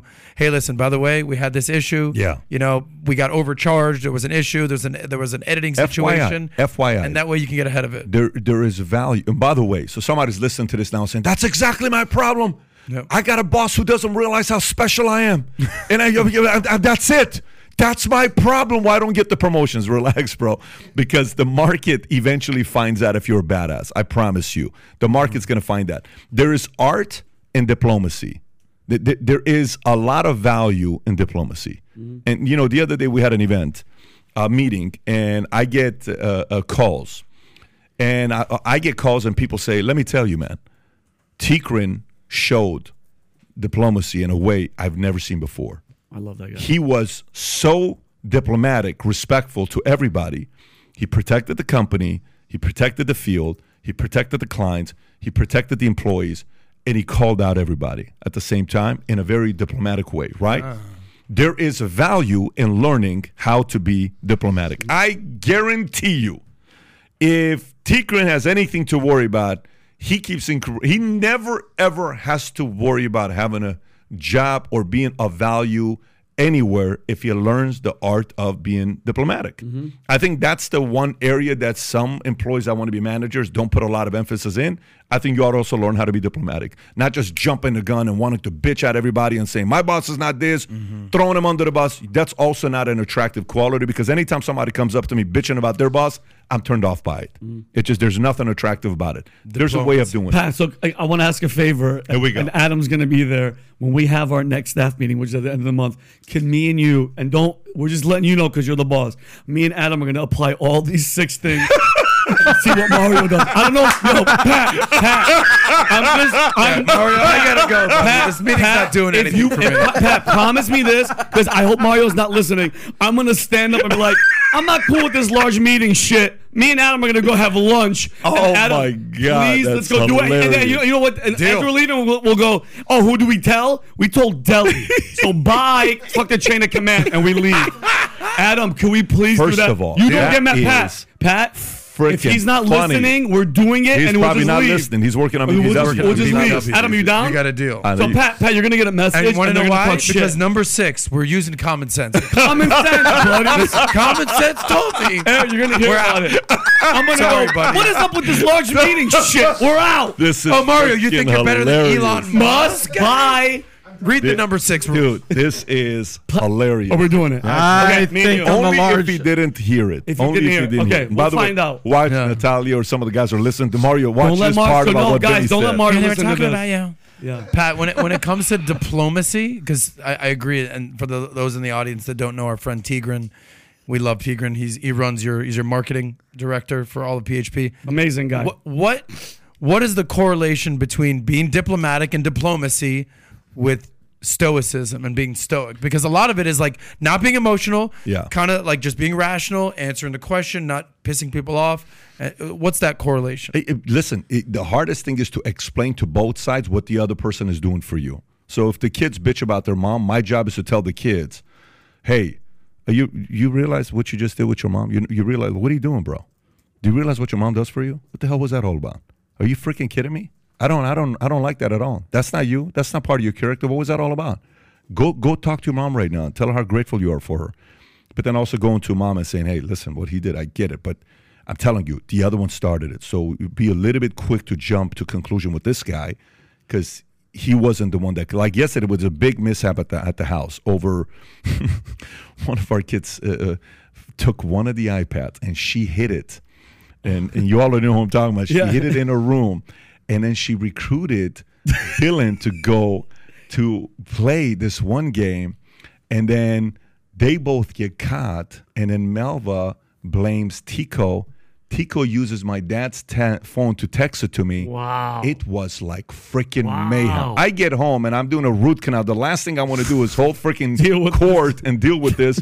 But it was conspiracy at the red so it's just understanding both situations. Like, you don't know what that guy's going through and you don't know what this guy's going through. try to give as much understanding as possible. It's very hard to do because we all only think about our motives, what agenda we have, what we want to get done. We don't think about what the other person's dealing with. And by the way, I'm telling you, all of us are guilty for this because it's very, very hard to do. Starting with understanding helps you lead better with your messaging. Like the other day, our friend Pat here, there was a situation in the upstairs sales offices up there, and we had Leo and Joel, our two sales leaders, sales managers, and Pat goes, Adam, let me ask you a question. You remember this? When you look at Leo and then you look at Joel, if you're just looking at them, who do you think would be a better sales manager? And I go, I am not stepping into this trap, Pat. I know what you're doing right now. I'm being diplomatic, and I said I think they would both be fine sales managers, and I am not picking a side. Safe voter, man. Yeah. Safe voter. You were a safe voter when it came down. That's true. But Leo's beard might give him the edge. I don't know. Very aggressive. But Joel is a stud as well. You got him. Tom, I'm going to go to the FTX story. So FTX spent $256 million on Bahama real estate. Now the island's government wants it back. This is a CNBC story on page 9. So, okay, so Bahamas lawyers said FTX executive Sam Bankman-Fried and Ryan Salami, what a last name, spent $256 million to buy and maintain 35 different properties across New Providence, Bahamas. Now Bahamas regulators are trying to claw back the property from FTX U.S. bankruptcy protection proceedings, telling a Delaware federal judge that allowing the properties to be administered in U.S. courts would be both administratively ineffective and illegal under Bahamas laws. Tens of millions were spent just at the small island development that Bankman-Fried called home, with FTX Holding Company buying at least 15 properties and one vacant lot for a combined total of $143 million. Two of the largest apartments at this private Albany development came in an eye-watering $30 million. Another was purchased for just over $21.3 million. Tom, what do you have to say about that? Well, I don't know if anybody knows about Albany. Albany is very popular. You're seeing NBA players and athletes and billionaires that are looking around over at Albany. And matter of fact, I think you guys took a vacation and you were invited to go check it out as well, I think, and you saw it? We saw this one property we liked a lot. So it's a pretty cool... It's a sick, by the way, it's a sick community. Okay, so when you're trying to sell these high-end properties, what you don't want is 15 properties to be caught up in U.S. bankruptcy court with signs out front that says auction pending. What you want is the government wants our bankruptcy court to release them back so that two things can happen. Number one, it doesn't affect the value of the other Albany properties. And number two, they can sell them to the next guy. So this is actually kind of funny with the Bahamas. Like, yeah, listen, wait. This would be illegal under our law. Hang on. And I noticed the order, they say it would be administratively ineffective. And oh, by the way, it's illegal under our law. So please get out of here. Give us the property back. Let us sell it to the next guy. Please, and don't auction it off at some low number, because they're just going to auction it off in the bankruptcy court. They don't dress the thing up. This isn't like a professional sale. There'll be an auction over there. It'll sell at 60 cents on the dollar. And then that money gets used to try to go back to the fraud victims. But it's actually kind of funny because this is a really fantastic, Albany is a fantastic community over there. It is a fantastic community. What they don't want is all this madness. They want it all done. They want it over. It's like the property we're trying to buy, the 11-acre land that we made an offer on, that the individual is having issues with the court. You know which one I'm talking about, Tom, that is going away for 10 years to jail, and we can't buy this property because it's held up by it's a very complex issue. So the realtors locally would like to be able to sell that property because they're going to get a nice commission because it's a big land. But this is very unfortunate, but also at the same time, I don't blame the folks in Bahamas for wanting to do that. And the neighboring commercial properties over there that you're trying to buy, they don't want this thing sitting here with the vacant lot, the construction equipment, and the chain link fence. They're like, somebody please buy this. Exactly. It hurts yours. It hurts your property. Yeah, this makes me think of what we did at the Vault. We had Robert Kiyosaki there. We had a bunch of speakers there. But what was the one gentleman from Enron that we interviewed? What was his name? Andy Fastow. Andy Fastow. Shout out to Andy Fastow, who's the CFO of Enron. And I think it's so powerful what you do when you bring in these speakers. You bring in these guys that tell you and give you motivation and encouragement and incitement, and all that's great. But also, let's bring in some people to tell you what not to do. right? Whether it's the CFO of Enron, Andy Fastow, who was the CFO of the year, then he was showing off his inmate number the next year, which is pretty intense.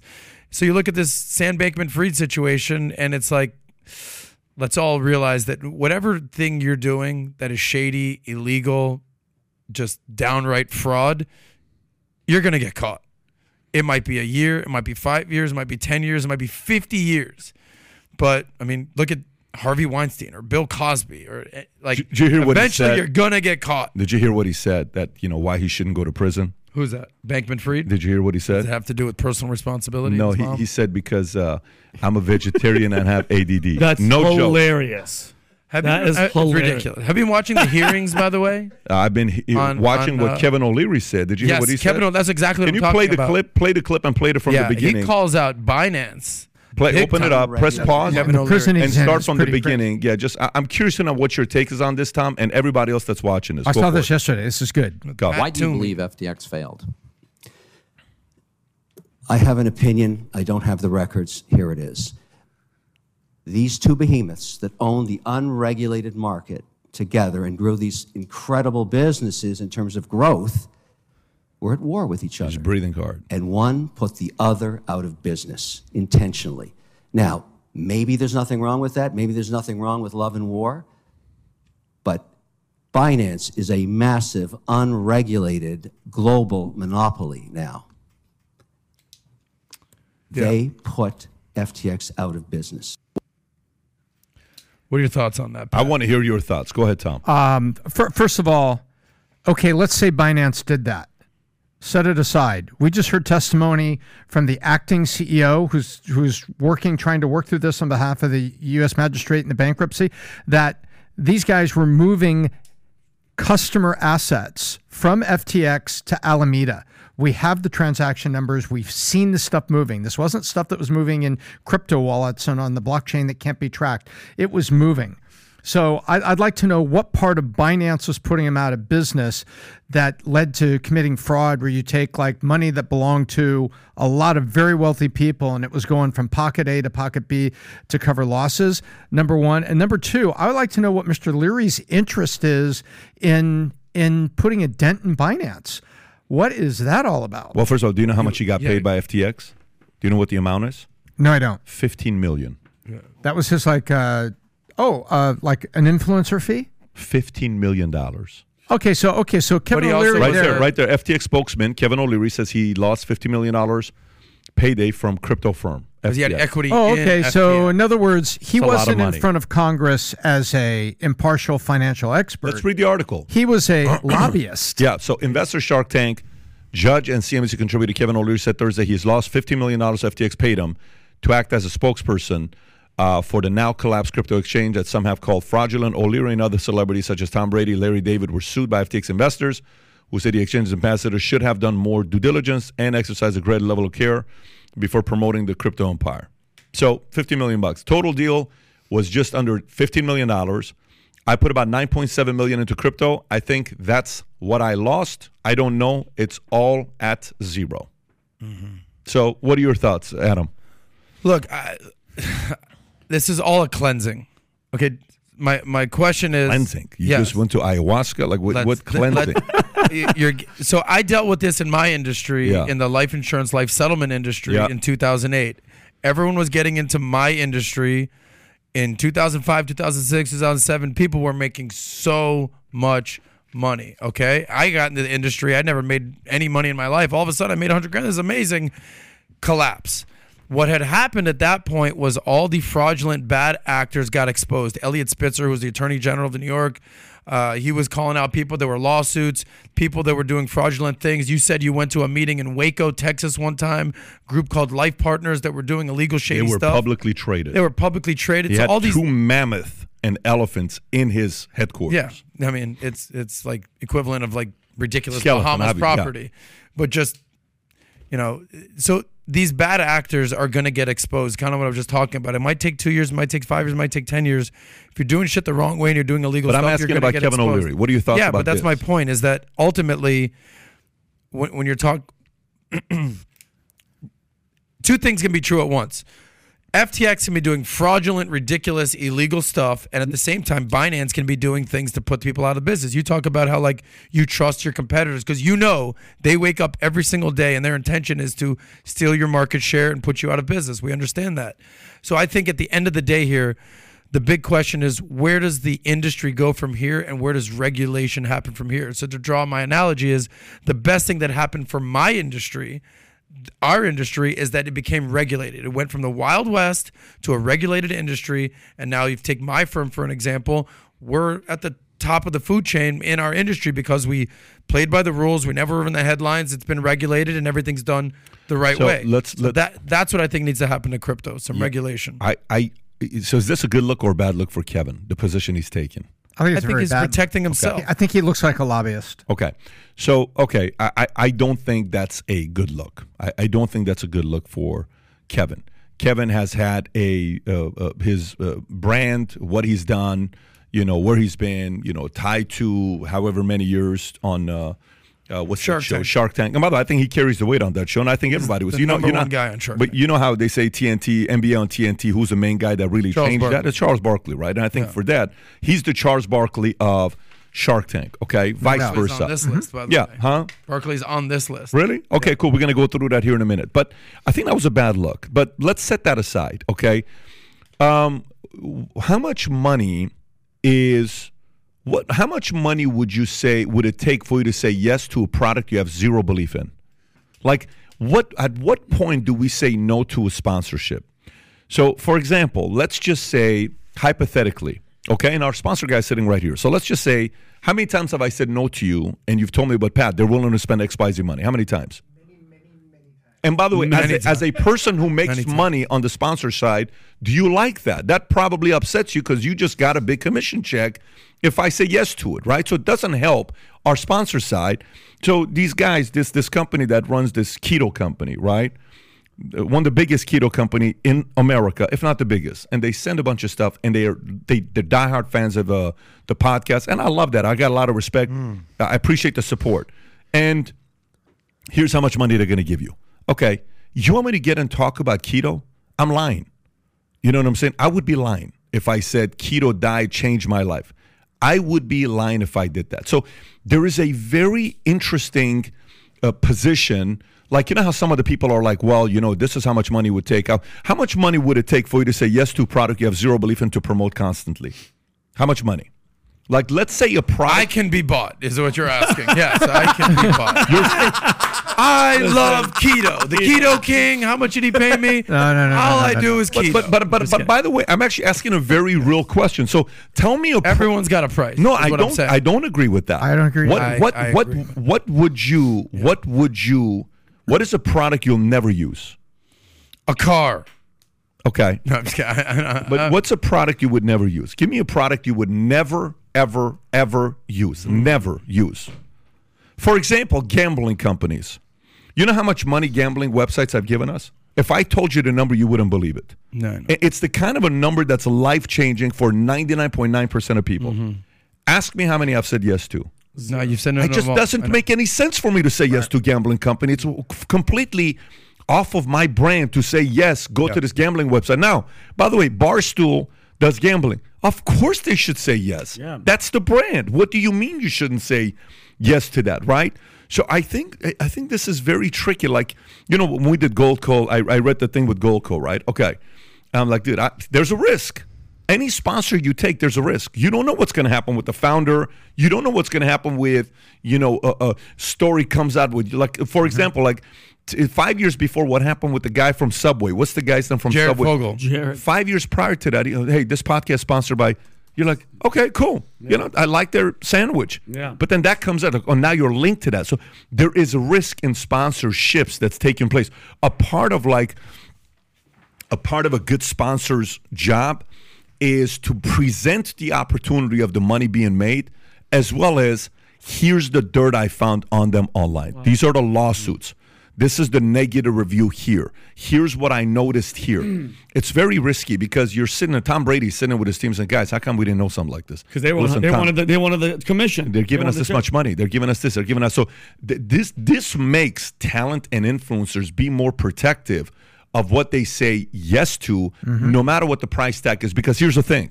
You know how I said there's a dollar amount for everybody? I think there's a dollar amount for, and you fully believe that there's a dollar amount. I think for the majority of people, they can be bought. Whatever the number is, whatever it is, a number. There is a number for everybody. And I will tell you this, if that's the mindset, you will have a very, very low Q score and a very, very low loyalty from customers that will keep coming back to see what you endorse and promote. Yeah. You will lose credibility because if you become the whore that's going around, sponsor, what do you call it? Taking Village sponsorship bicycle money from everybody.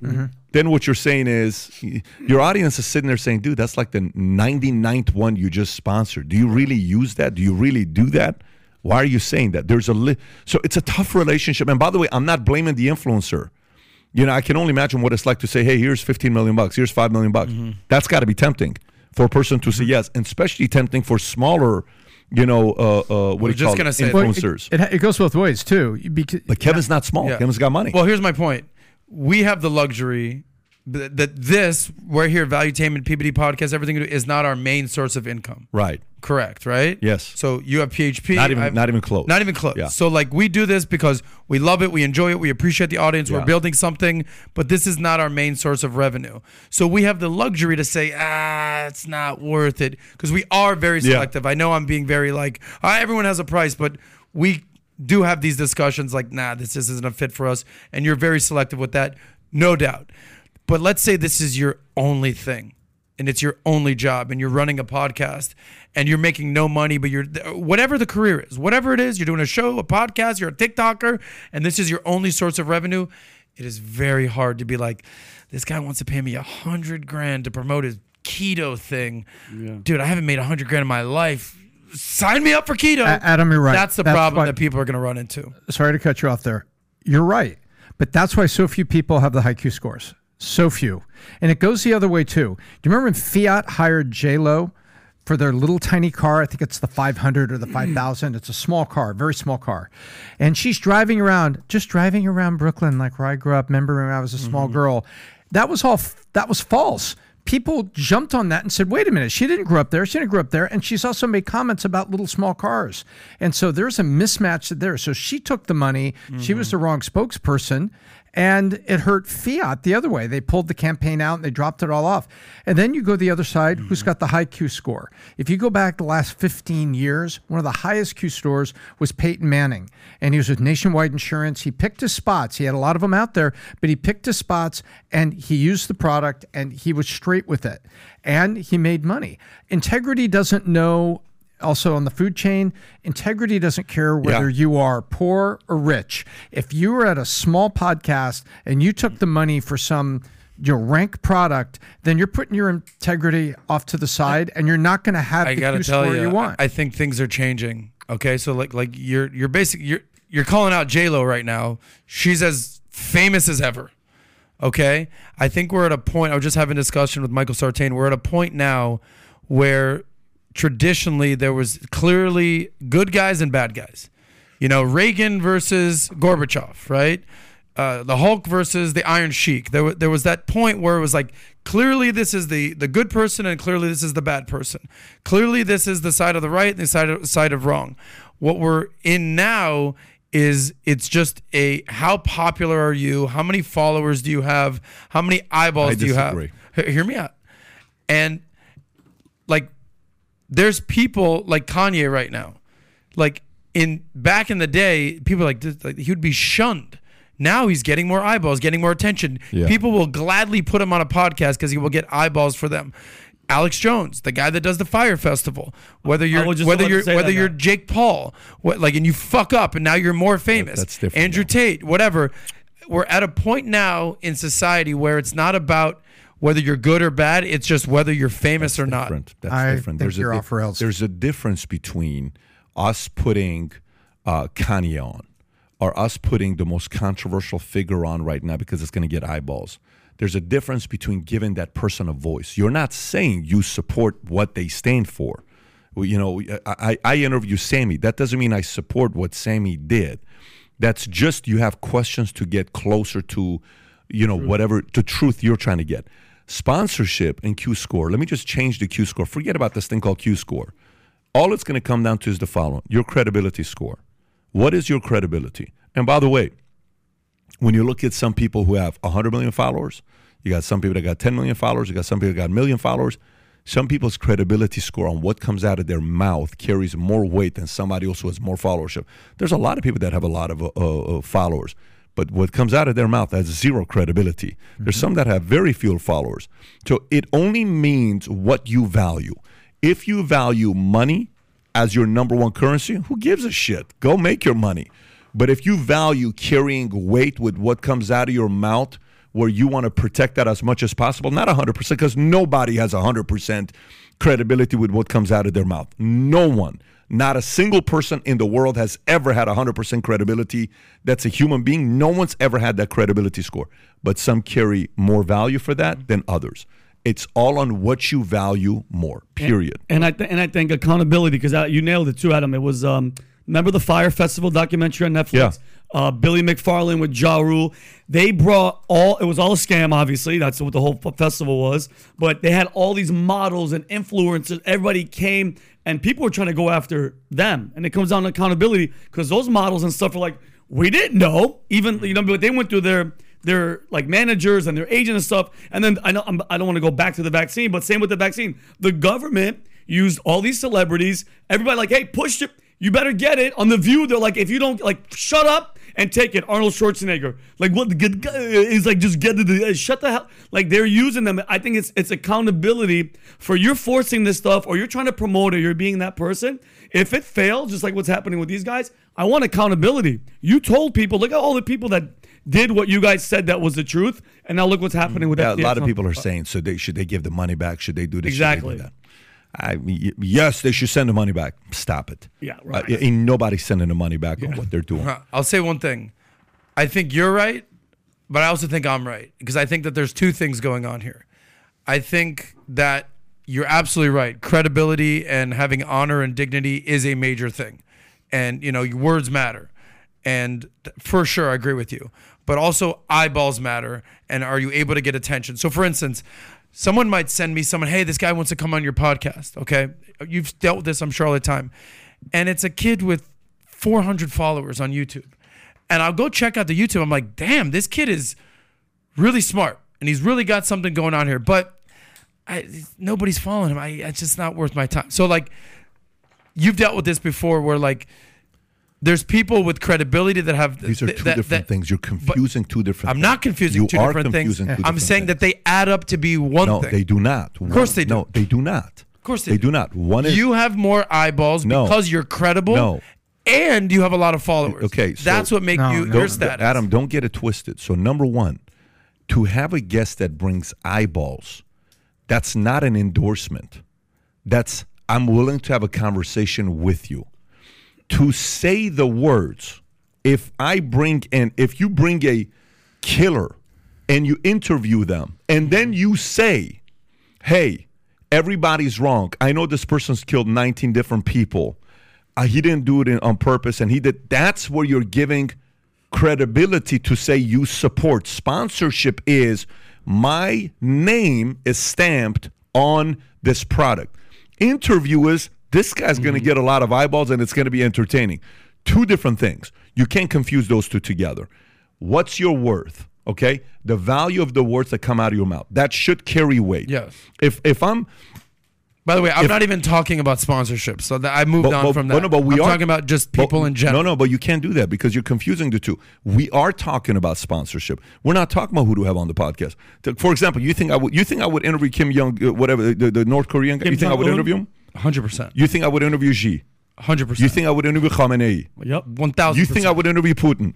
Billion%. Which one of these guys do I 100% agree with? Zero. But I'm not endorsing them. Correct. I'm just willing to have a conversation. Totally understand. But do you think I'm going to go out there and say, such and such coin is the one to go on because I support them? And you think I'm going to do that? No. Those are two different things, bro. Correct. One is sponsorship. The other one is let's have a conversation. Correct. So we're talking about two separate things. Yes, we are. I agree. Yeah, Yes. yeah, we are. Yeah, So I mean, cool. if you use Sammy as an example, you've done multiple Sure. content with Sammy. Sure. You never said I endorse Sammy. Yeah. There's a big That's why difference they're between two interviewing. different things. Yes, that's Yes. why I agree. For example, Yes. will I gladly, if I tell you right now, Casa D'Angelo, okay? Do you know how many people go to Casa D'Angelo? I'm only here because Pat said I'm here. You're like the freaking I'm in part town. owner of Casa But what D'Angelo I'm at this trying to point. tell you is because Angelo freaking runs the house, okay? And Angelo, the chef in the back, freaking stud of a guy.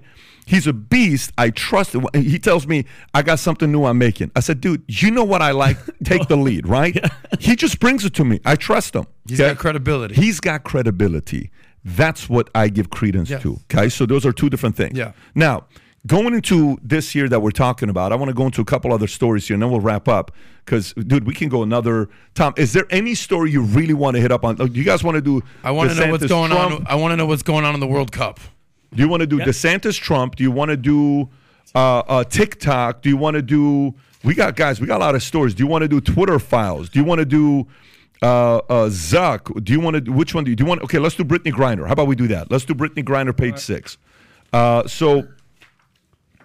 So Biden made a bad deal for Brittany Griner. This is a Bloomberg story, not Fox. In exchange for WNBA star Brittany Griner, the U.S. agreed to pardon Victor Bout, a convicted arms dealer serving a 25-year sentence in Illinois. Bout was responsible for supplying weapons to rogues and terrorists around the world. Many committed to killing Americans, from the Taliban to Colombia's leftist FARC rebels to former Libyan dictator Muammar Gaddafi. He's believed to have links to the Russian intelligence apparatus and to members of President Vladimir Putin's inner circle. Given the intense public interest in Griner's case, Biden had considerable motivation to make a deal, yet on balance, the U.S. got the worst of it. Bout's conviction in 2011 came after years of painstaking effort by U.S. intelligence, diplomatic, and law enforcement agencies. Exchanging such a dangerous criminal for an athlete with no discernible intelligence value to Russia is unavoidably an affront to the U.S. justice system. Tom. Yeah, on the surface, this is like a very populist move here, but there's a couple other Americans that are over there that are over there for very minor things are being held.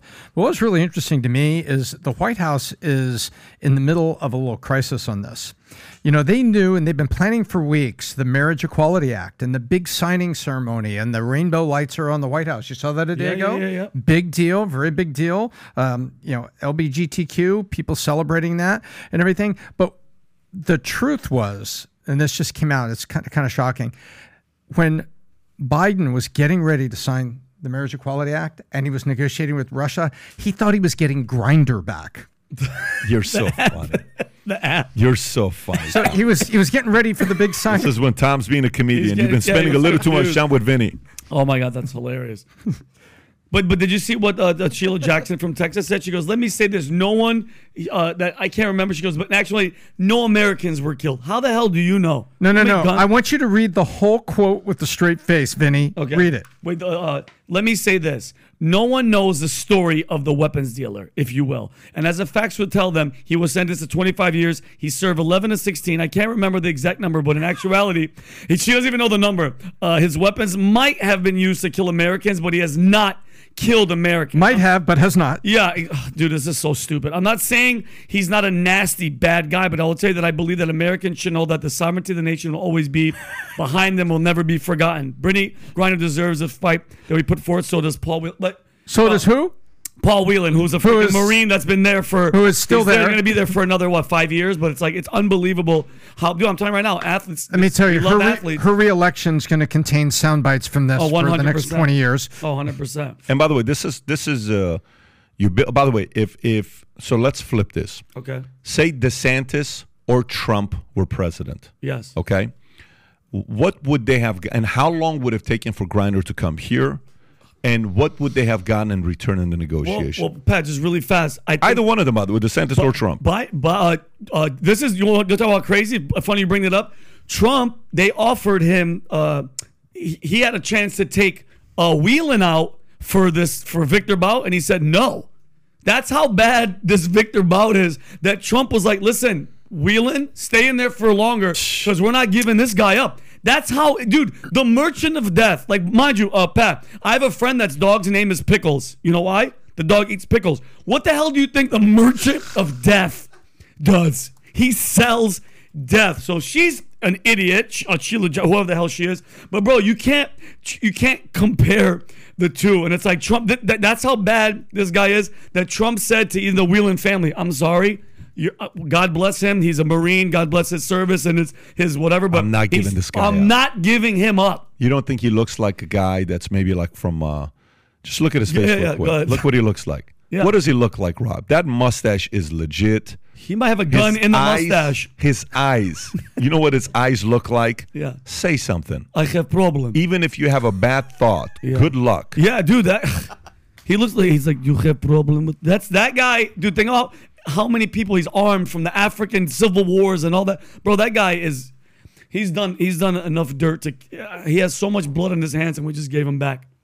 Imagine the party they threw for that. And you look at how long it took to get him. You read the story about how long they worked to isolate him, and then how much evidence they had, and how hard then was it to lasso him. Oh my God! And Insane. the effort that was spent in the international, specifically the U.S. intelligence community, to arrest this guy in the first place. Oh, did you see those old interviews that they were showing on social media of, I think it was like 60 Minutes, or they're interviewing the American intelligence agencies about who this guy really was, and they're like, he is a evil, disgusting, despicable man. We're lucky we got him. I want to get back to Pat's question. What do you think DeSantis or Trump or someone else would have done with enough time?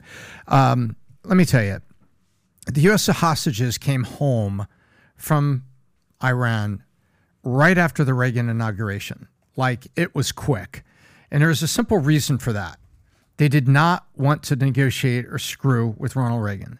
And you have to come from a strong place that says, listen, these are not political prisoners. These are not spies. These two folks are coming home, and are coming home quick, and I need you to take care of this. Are we communicating? Mm-hmm. And that is a position of strength behind closed doors. Then it's like, so what do you need to kind of save face? What harbor do you need? I'll help you out, but I'm not giving you your guy. That guy's not coming home.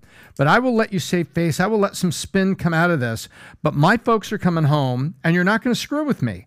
That is the way you have to negotiate with these folks. You can't embarrass Putin publicly. But what you can do is you can give him an out without giving him his asset, and you can get people back. You just have to be strong enough to sit kneecap to kneecap to do it, and have him believe that you are not screwing around. Here's my question. What is Putin? Now he's in Russia. Is he a free man in Russia? I don't know what's going on. He's the merchant of death. That's our label. Number two questions, Pat. What is Russia doing with him? I don't think he's locked up. Number one. Number two, if he's not going to go to jail, do you not think he's going to go back to work? He's openly doing interviews. He's going to go back to work. Hey, look, they've done everything but give the guy a parade. He's doing interviews. Yeah, he's doing all these things. He's a star, dude. They love it. Did you see what the Russian TV channel said about this? No. You didn't see what the Russian TV, the lady who was talking about the saying. She says how the Americans are idiots for doing this. He says Americans are such idiots because they're trying to please their liberal voters. They exchanged him for a basketball player that hates their country. Bernie Griner. This is a Russian news saying. If I can find this clip, that's the one right there. That's the one. How many minutes is that? Let me see. How long is this? This is it. How long? That's 2 minutes and 46 seconds. Go to the last 20 seconds. Unmuted. Take the audio out because the music is. So. Anyways, this lady, you have to watch this clip. Whatever you do, watch this clip. Because she's talking about American voters are choosing. Wait, what was that, Rob? Okay, that's the part. It's the last 30 seconds when she says it. Go to the last 30 seconds. She was about Americans are choosing the obvious. I think for us is one more piece of good news. The first good news is that ballot has returned. Second good news is that a nation, that spits on its heroes to the extent that it considers it significantly more important to free a rightfully charged, well-known athlete. She didn't suffer because she served her motherland, but because she couldn't live for 10 hours without hash, instead of freeing the person in prison for 2 years, for serving his motherland. Wow. This says a lot about the state of She's the talking about society. Whelan. This says a lot about the state of society of these intelligence agencies. Watch this. Wow. And everything related to geopolitical confrontation. They're laughing you at have us, to hear dude. what she says about America. Did you just This was whatever you just said was powerful. crazy? Can I add one thing? Yeah. She's right. Wow. Yeah, that's a very powerful statement right here. I think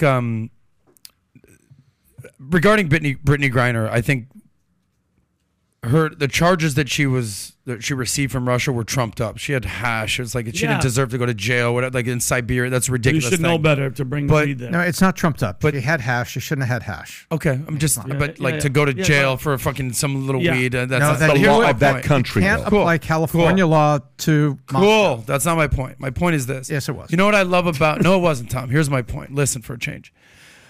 Here's my point. Do you know what Israel does with prisoner swaps? Do you remember the story what Israel has done with prisoner swaps? Tell me. There's a story. Do you know how many, for one Israeli soldier, he wasn't the captain of the military, he wasn't just the general. a foot soldier. He was a soldier. His name was Gilad Shalit. This is back in 2011. Do you know how many Palestinian prisoners they swapped from him?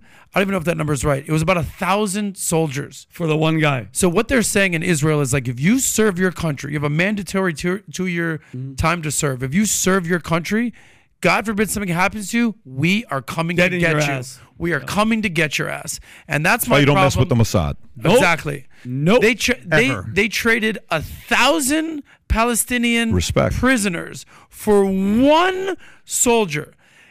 That's when you fight for your country. That's when you fight for your survival. You say, God forbid something happens, they're coming to get me, and they're going to exchange 1,000 fucking Palestinians. That's pretty gangster. Let me tell you. That's the problem that I have with this thing. But not arms we got to dealers. get that soldier back. American soldier back first and foremost. I agree, Adam. 100%. Adam is 100% right with this. But you know what it does do?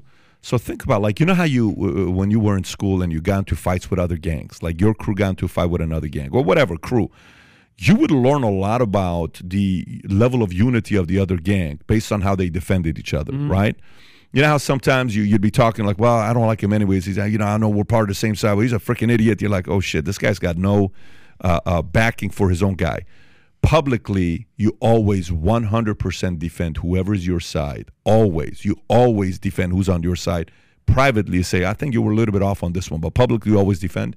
You know what Russia's showing? Motherland is number one. You know what America's showing? Politics is number one. Goddamn right. That's the one thing about Democrats. Democratic Party is above America. That is why the Democratic political party is losing votes, okay? Because they have party over America, and a lot of people don't like that. They want America over politics. Anybody that's your political party over the country you represent, you got issues. If you can, and by the way, this is the one thing about TikTok that's unique, that I actually like. The whole thing that's going on with TikTok and Marco Rubio leading it, I don't know what page the story is on. If I can read this story, can you tell me what page this? Okay, there it is. Lawmakers, page number 12. Lawmakers unveil bipartisan bill that aims to ban TikTok for the U.S., okay? For government agencies, right?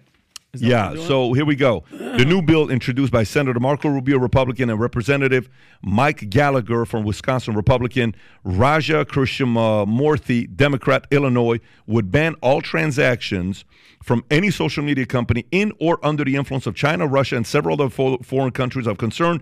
The Anti-Social CCPT Act, which stands for averting the national threat of internet surveillance, oppressive censorship, and influence, and algorithmic learning by the Chinese Communist Party, explicitly named ByteDance and TikTok as subject to the restrictions in the bill unless and until the date on which the president certifies to Congress that the company no longer meets any of the conditions described, such as being subject to substantial influence by a country of concern.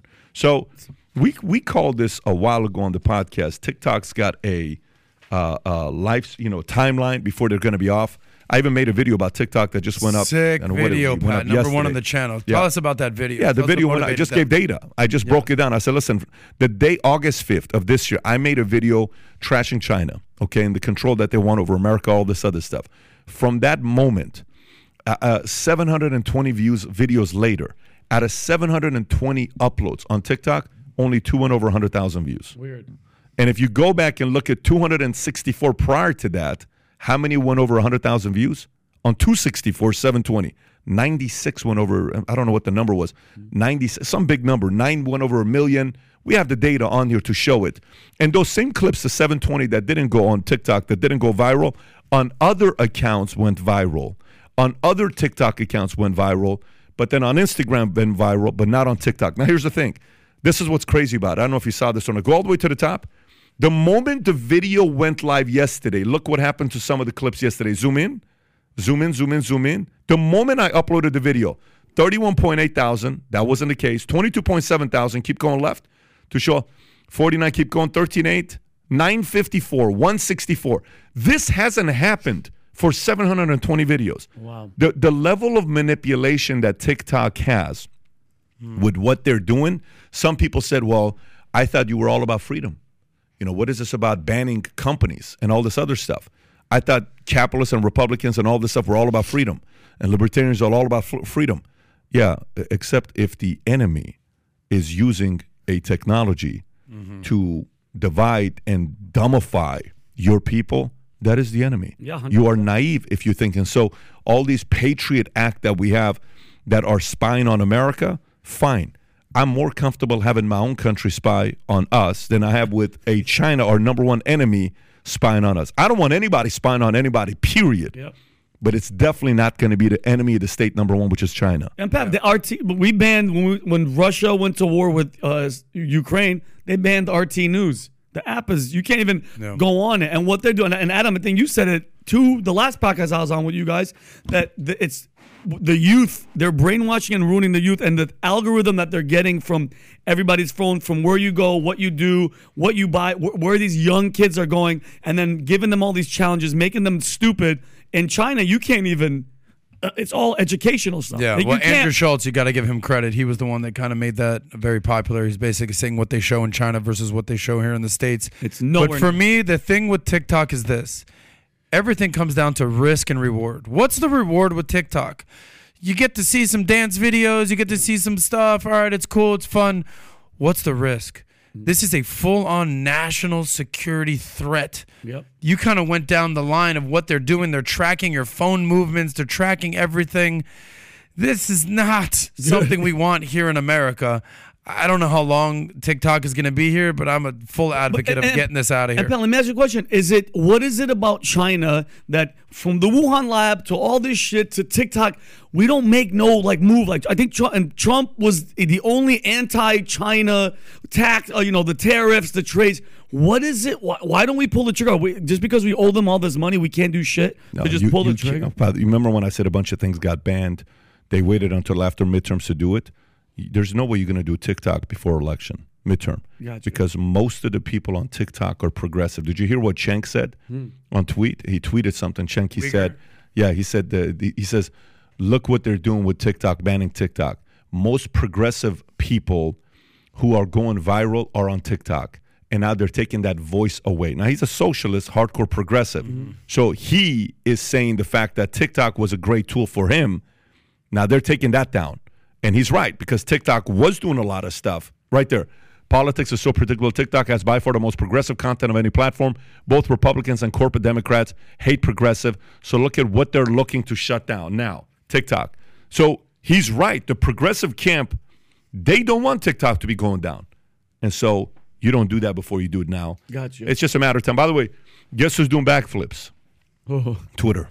Twitter's doing backflips. Of course. Yeah, the moment this thing gets done, Twitter's doing backflips. I want to go to the Mediaite article that we have with a couple different reports that came up. One is about DeSantis numbers. If we can pull this up, a new poll that is showing, the article says DeSantis clobbers Trump's approval by 32 points with the Florida Republicans. If we can go to page 14, and then we'll talk about the most influential people in the media space. Let me see which one this is. DeSantis holds a 14-point lead over Trump in hypothetical matchup poll. Florida Governor Ron DeSantis leads former President Donald Trump by 14 points on a hypothetical 2024 GOP primary matchup. According to a new poll, the Wall Street Journal survey released on Wednesday found that DeSantis leads amongst likely Republicans voters 52 to 38%. DeSantis has had an advantage in his approval rating, with 84% of Republicans surveyed having a favorable view of him. By comparison, 71% said they have a favorable view of Trump. Trump still led DeSantis by 16 points, 54-38 among respondents who identify as conservative, while DeSantis led by 30 points, 59-29 among those who identifies as somewhat conservative. So, Adam, when you see this, what do you think about these numbers here? Yeah, I completely believe them. This is something that we've been talking about for months. I think that Trump is the past. I think Ron DeSantis is the future. Why are we relitigating the past with Donald Trump? I'm using the word relitigating intentionally because that guy is buried in dozens of lawsuits still. And just wait until where these lawsuits end up during his reelection bid. I think there's such a yearning in this country. And by the way, this isn't just a Trump thing. I think there's a yearning in this country to do away with Trump and do away with Biden and get something new in there. My biggest fear is that Trump runs and Biden doesn't run, and we have a Gavin Newsom face-off with Trump. And I think Gavin Newsom will beat Trump. And that's the Vegas odds, Adam? Yes. Me and you got to take that bet as soon as possible. So just follow the numbers on Vegas here. I think there's such a yearning. There was an article we just talked about mask fatigue. Over the mask. Yeah. I think there's something along the lines of a Trump fatigue.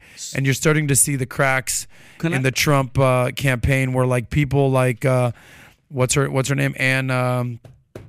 Ann Coulter. People like her that were just so completely on board with Trump have already jumped ship. To be fair, this poll was only 267 people. Yeah. Just to be fair. And Go ahead. can I ask you guys a question, Pat? Do you think there's validity in it, though? Forget about the poll. Do you think there's validity in what I'm saying is that there is a yearning for something straight up different? With you. I trust WSJ the most out of all the current publications.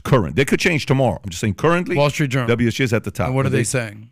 This is WSJ a poll. This is He holds a 14-point lead over Trump. This is a Wall Street Journal article that we just read. The survey is from Wall Street Journal. Go up to the top, Rob. Is a 14-point lead over Trump in hypothetical. Yeah, listen.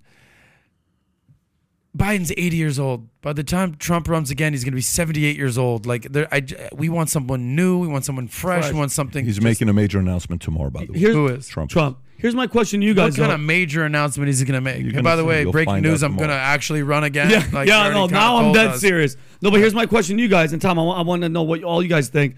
If you're Ron DeSantis' campaign manager, how do you get those diehard MAGA people to get away? Like, don't get me wrong, not be offensive. Don't play the whole lefts, oh my God, collusion, all that shit, because obviously they're Republicans too. How do you slowly take that Trump-loving MAGA, Pat, without being too aggressive, to tell them, like, hey, listen, the guard's going to change. We still have the same mentality of the Trump, but how do you get those people to come to you? But like, how do you get those people to shift? So I don't think this one word. I don't think this poll. I don't think this poll is a surprise.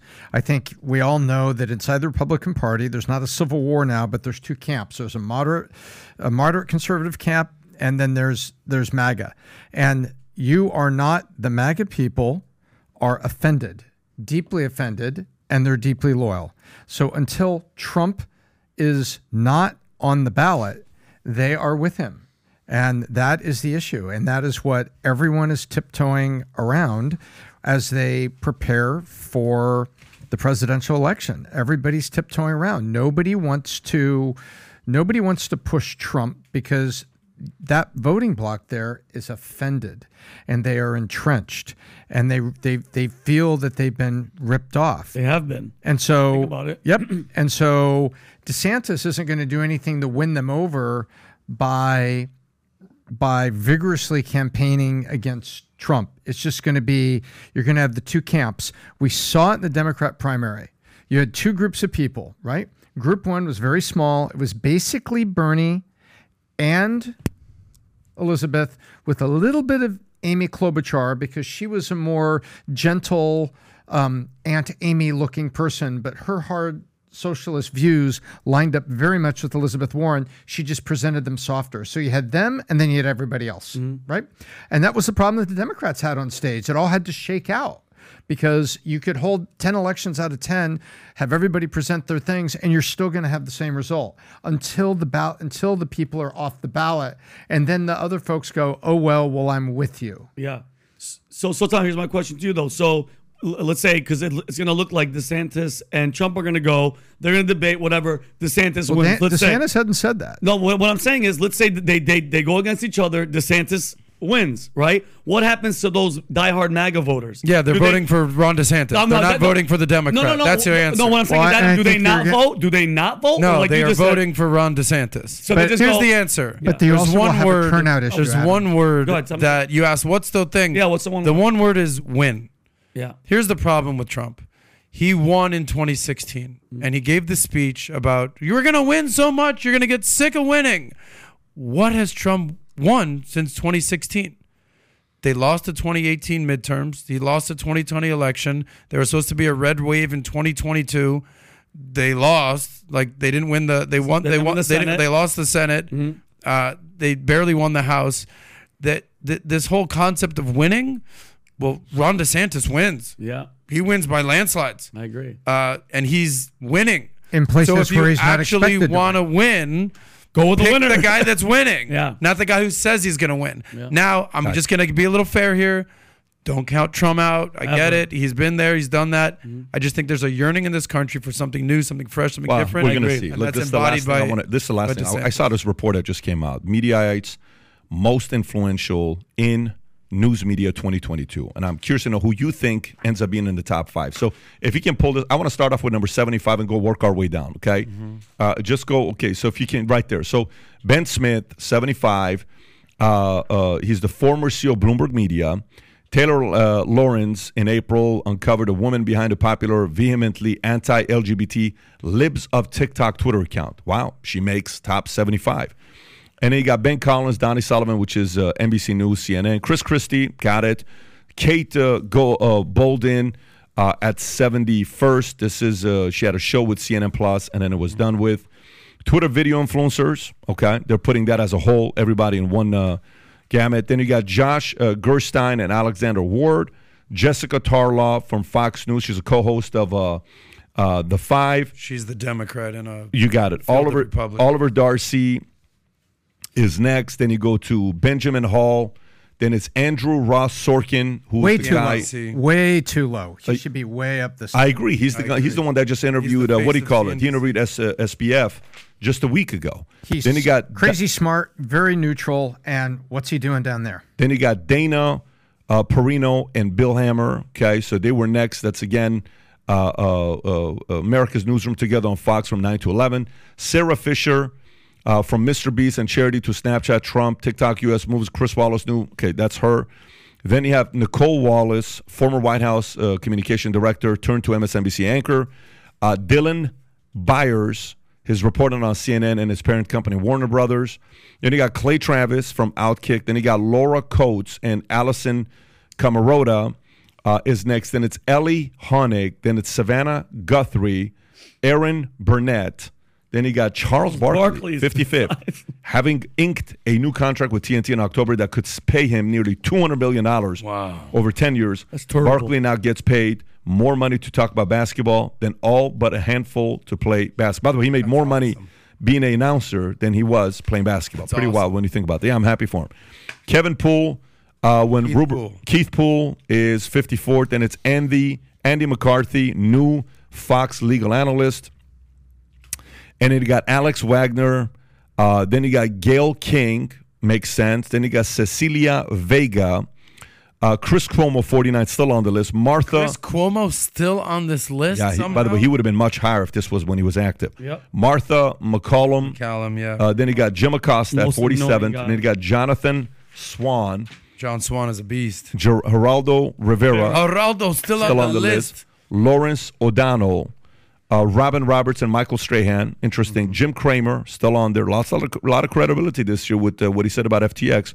Yep. Steve Kornacki, Chris Hayes, Margaret Brennan, ABC's new chief Kim Godwin, and CBS News co-president Niraj Khemlani, and Wendy McMahon. Chuck Todd, 37. Joy Reid, 36. Joy Reid is that high? Oh, pretty God. weird. Joy Reid is that much above? It's pretty weird, but she's on there, yeah. Shit. You got Shimon Prokupex is 35th. Harris Faulkner. Then you got Ari Melbner, Bill Maher, 32nd. Bill Maher is at 30. That guy should be in the top 10. That's I think he's top 20 at least. Top 20. Ari Emanuel and Jay Soares, 31st. Stephen A. Smith, 30th. Makes sense. Nice. Laura Ingraham, 29th. Chris Wallace, 28th. Rachel Maddow, 27th. Brett Baer, 26th. Jonathan Carl, 25th. Anderson Cooper, 24th. Charlemagne the God, 23. Wow. 23rd. That's good for him, man. 22nd. Wow. Megan Kelly, still on the list. 21st. Cara Swisher. 20th. Joe too low. Rogan. I thought for Too low. sure Joe Rogan would have been higher than Top 20th. 10. How by is the way. Joe Rogan not in Very the top weird. 10? Very weird, but he's under 20th. 19th. He gets more ratings than CNN and Fox I combined. don't know It's why influential, he's and we get not to decide what influence Yeah. is. So 19, Peter Ducey. 18, Rashida Jones, Caesar Conde, and Noah Oppenheim. 17th is God. The View. Everybody on The View. So Whoopi, Joy, Sunny, Sarah, Alyssa, and Anna. Then 16, you got Jesse Waters. 15, you got Don Lemon, Ugh. Caitlin, and Poppy. Okay. CNN morning 14, you show. got Steve Ducey, Ducey. Ainsley Earhart. That's Fox and Friends. Kill me. That's Yeah. Fox and Friends, yeah. Then you got George Stephanopoulos, 13th place. 12, Jake Tapper. 11, Ben Shapiro. Wow. Yeah. Ben Shapiro, number 11. Says a lot about what they're doing. So 10th, Greg Gutfield. That's the one that's insane to be 10th place. Wow. Greg Gutfield, okay? That's top 10, by the way. 9, Maggie Haberman, New York Times correspondent. And then you got Lester Holt, Nora O'Donnell, and David Muir. That's from NBC's show. And then you got Matt Drudge from Drudge Report. Tom, it's interesting that he's 7th, by the way. Very intense. Sean Hannity, 6th. Joe Scarborough, Mika, and Willie, 5th. Tucker, 4th. Chris Licht and David Zaslav, CNN new CEO, 3rd. Elon Musk, 2nd. Elon, number 2, most influential. You buy Twitter, you're in. Right to the top of the list. You would never get first place, but first place is Suzanne Scott. Rarely have we put someone at the top of the list who isn't a media star known to most of the country, but considered a strange hold that Fox News has over the media industry, and it's easy to say why Suzanne Scott, the CEO of Fox News, is the most influential person in all media. Fox News will end 2022 as the most watched network in all of cable news in both daytime, primetime viewers for the 7th consecutive year. In a year where viewership is down across the board, Fox News remains a rating juggernaut. Its audience often bigger than CNN and MSNBC combined. Wow. So there you go, Suzanne Scott. Good for you. Congratulations. Fast forward. Yeah. 10 years. How much different does this look like? This list look like? Meaning, still at the top of the list are the Foxes, the CNNs, the MSNBCs. 10 years from now, how many are going to be podcasters, independent journalists, No question about it. people that are not typical legacy mainstream media? What do you think, PBD? It's going to be and where will you dramatically- be on this list, sir? Dramatically different of this list. This list is changing, and they're also realizing they have to change. Joe being at 20th spot, fine, but Joe's got to be much higher than that. Joe, you kidding me? In 2022, he's top 10 minimum to be in the top 10. Yep. Yeah, it's great. But there's going to be more names being on that list as well. DL Saint just gave a $100 super chat. Here's the thought: DeSantis beats Trump in a primary. Trump runs as an independent in a national election and takes 20% of the Republican vote, and the Democrats win. Wow. What are y'all thoughts on this? Keep leading from the front, gentlemen. That's actually a good perspective. So that's Scary. that could actually That's the happen. Ross Perot election, Yep, right? that could actually happen. And if there's a person who would be capable of doing that and pulling that off, it's the guy. And it's him. You think he'd be Yeah. capable of wanting to see the Democrats win? I think 'Cause he he's knows when he does capable that. Yeah, of course. thinking he's the right guy for this job. You can't take that out of his mind. He is an alpha of alphas. Anyways, gang, tomorrow I'll be with a couple thousand of you at the business planning workshop. We'll have a good time there tomorrow. Have a great weekend, everybody, and we'll do this again next week. Bye-bye, bye-bye, bye-bye.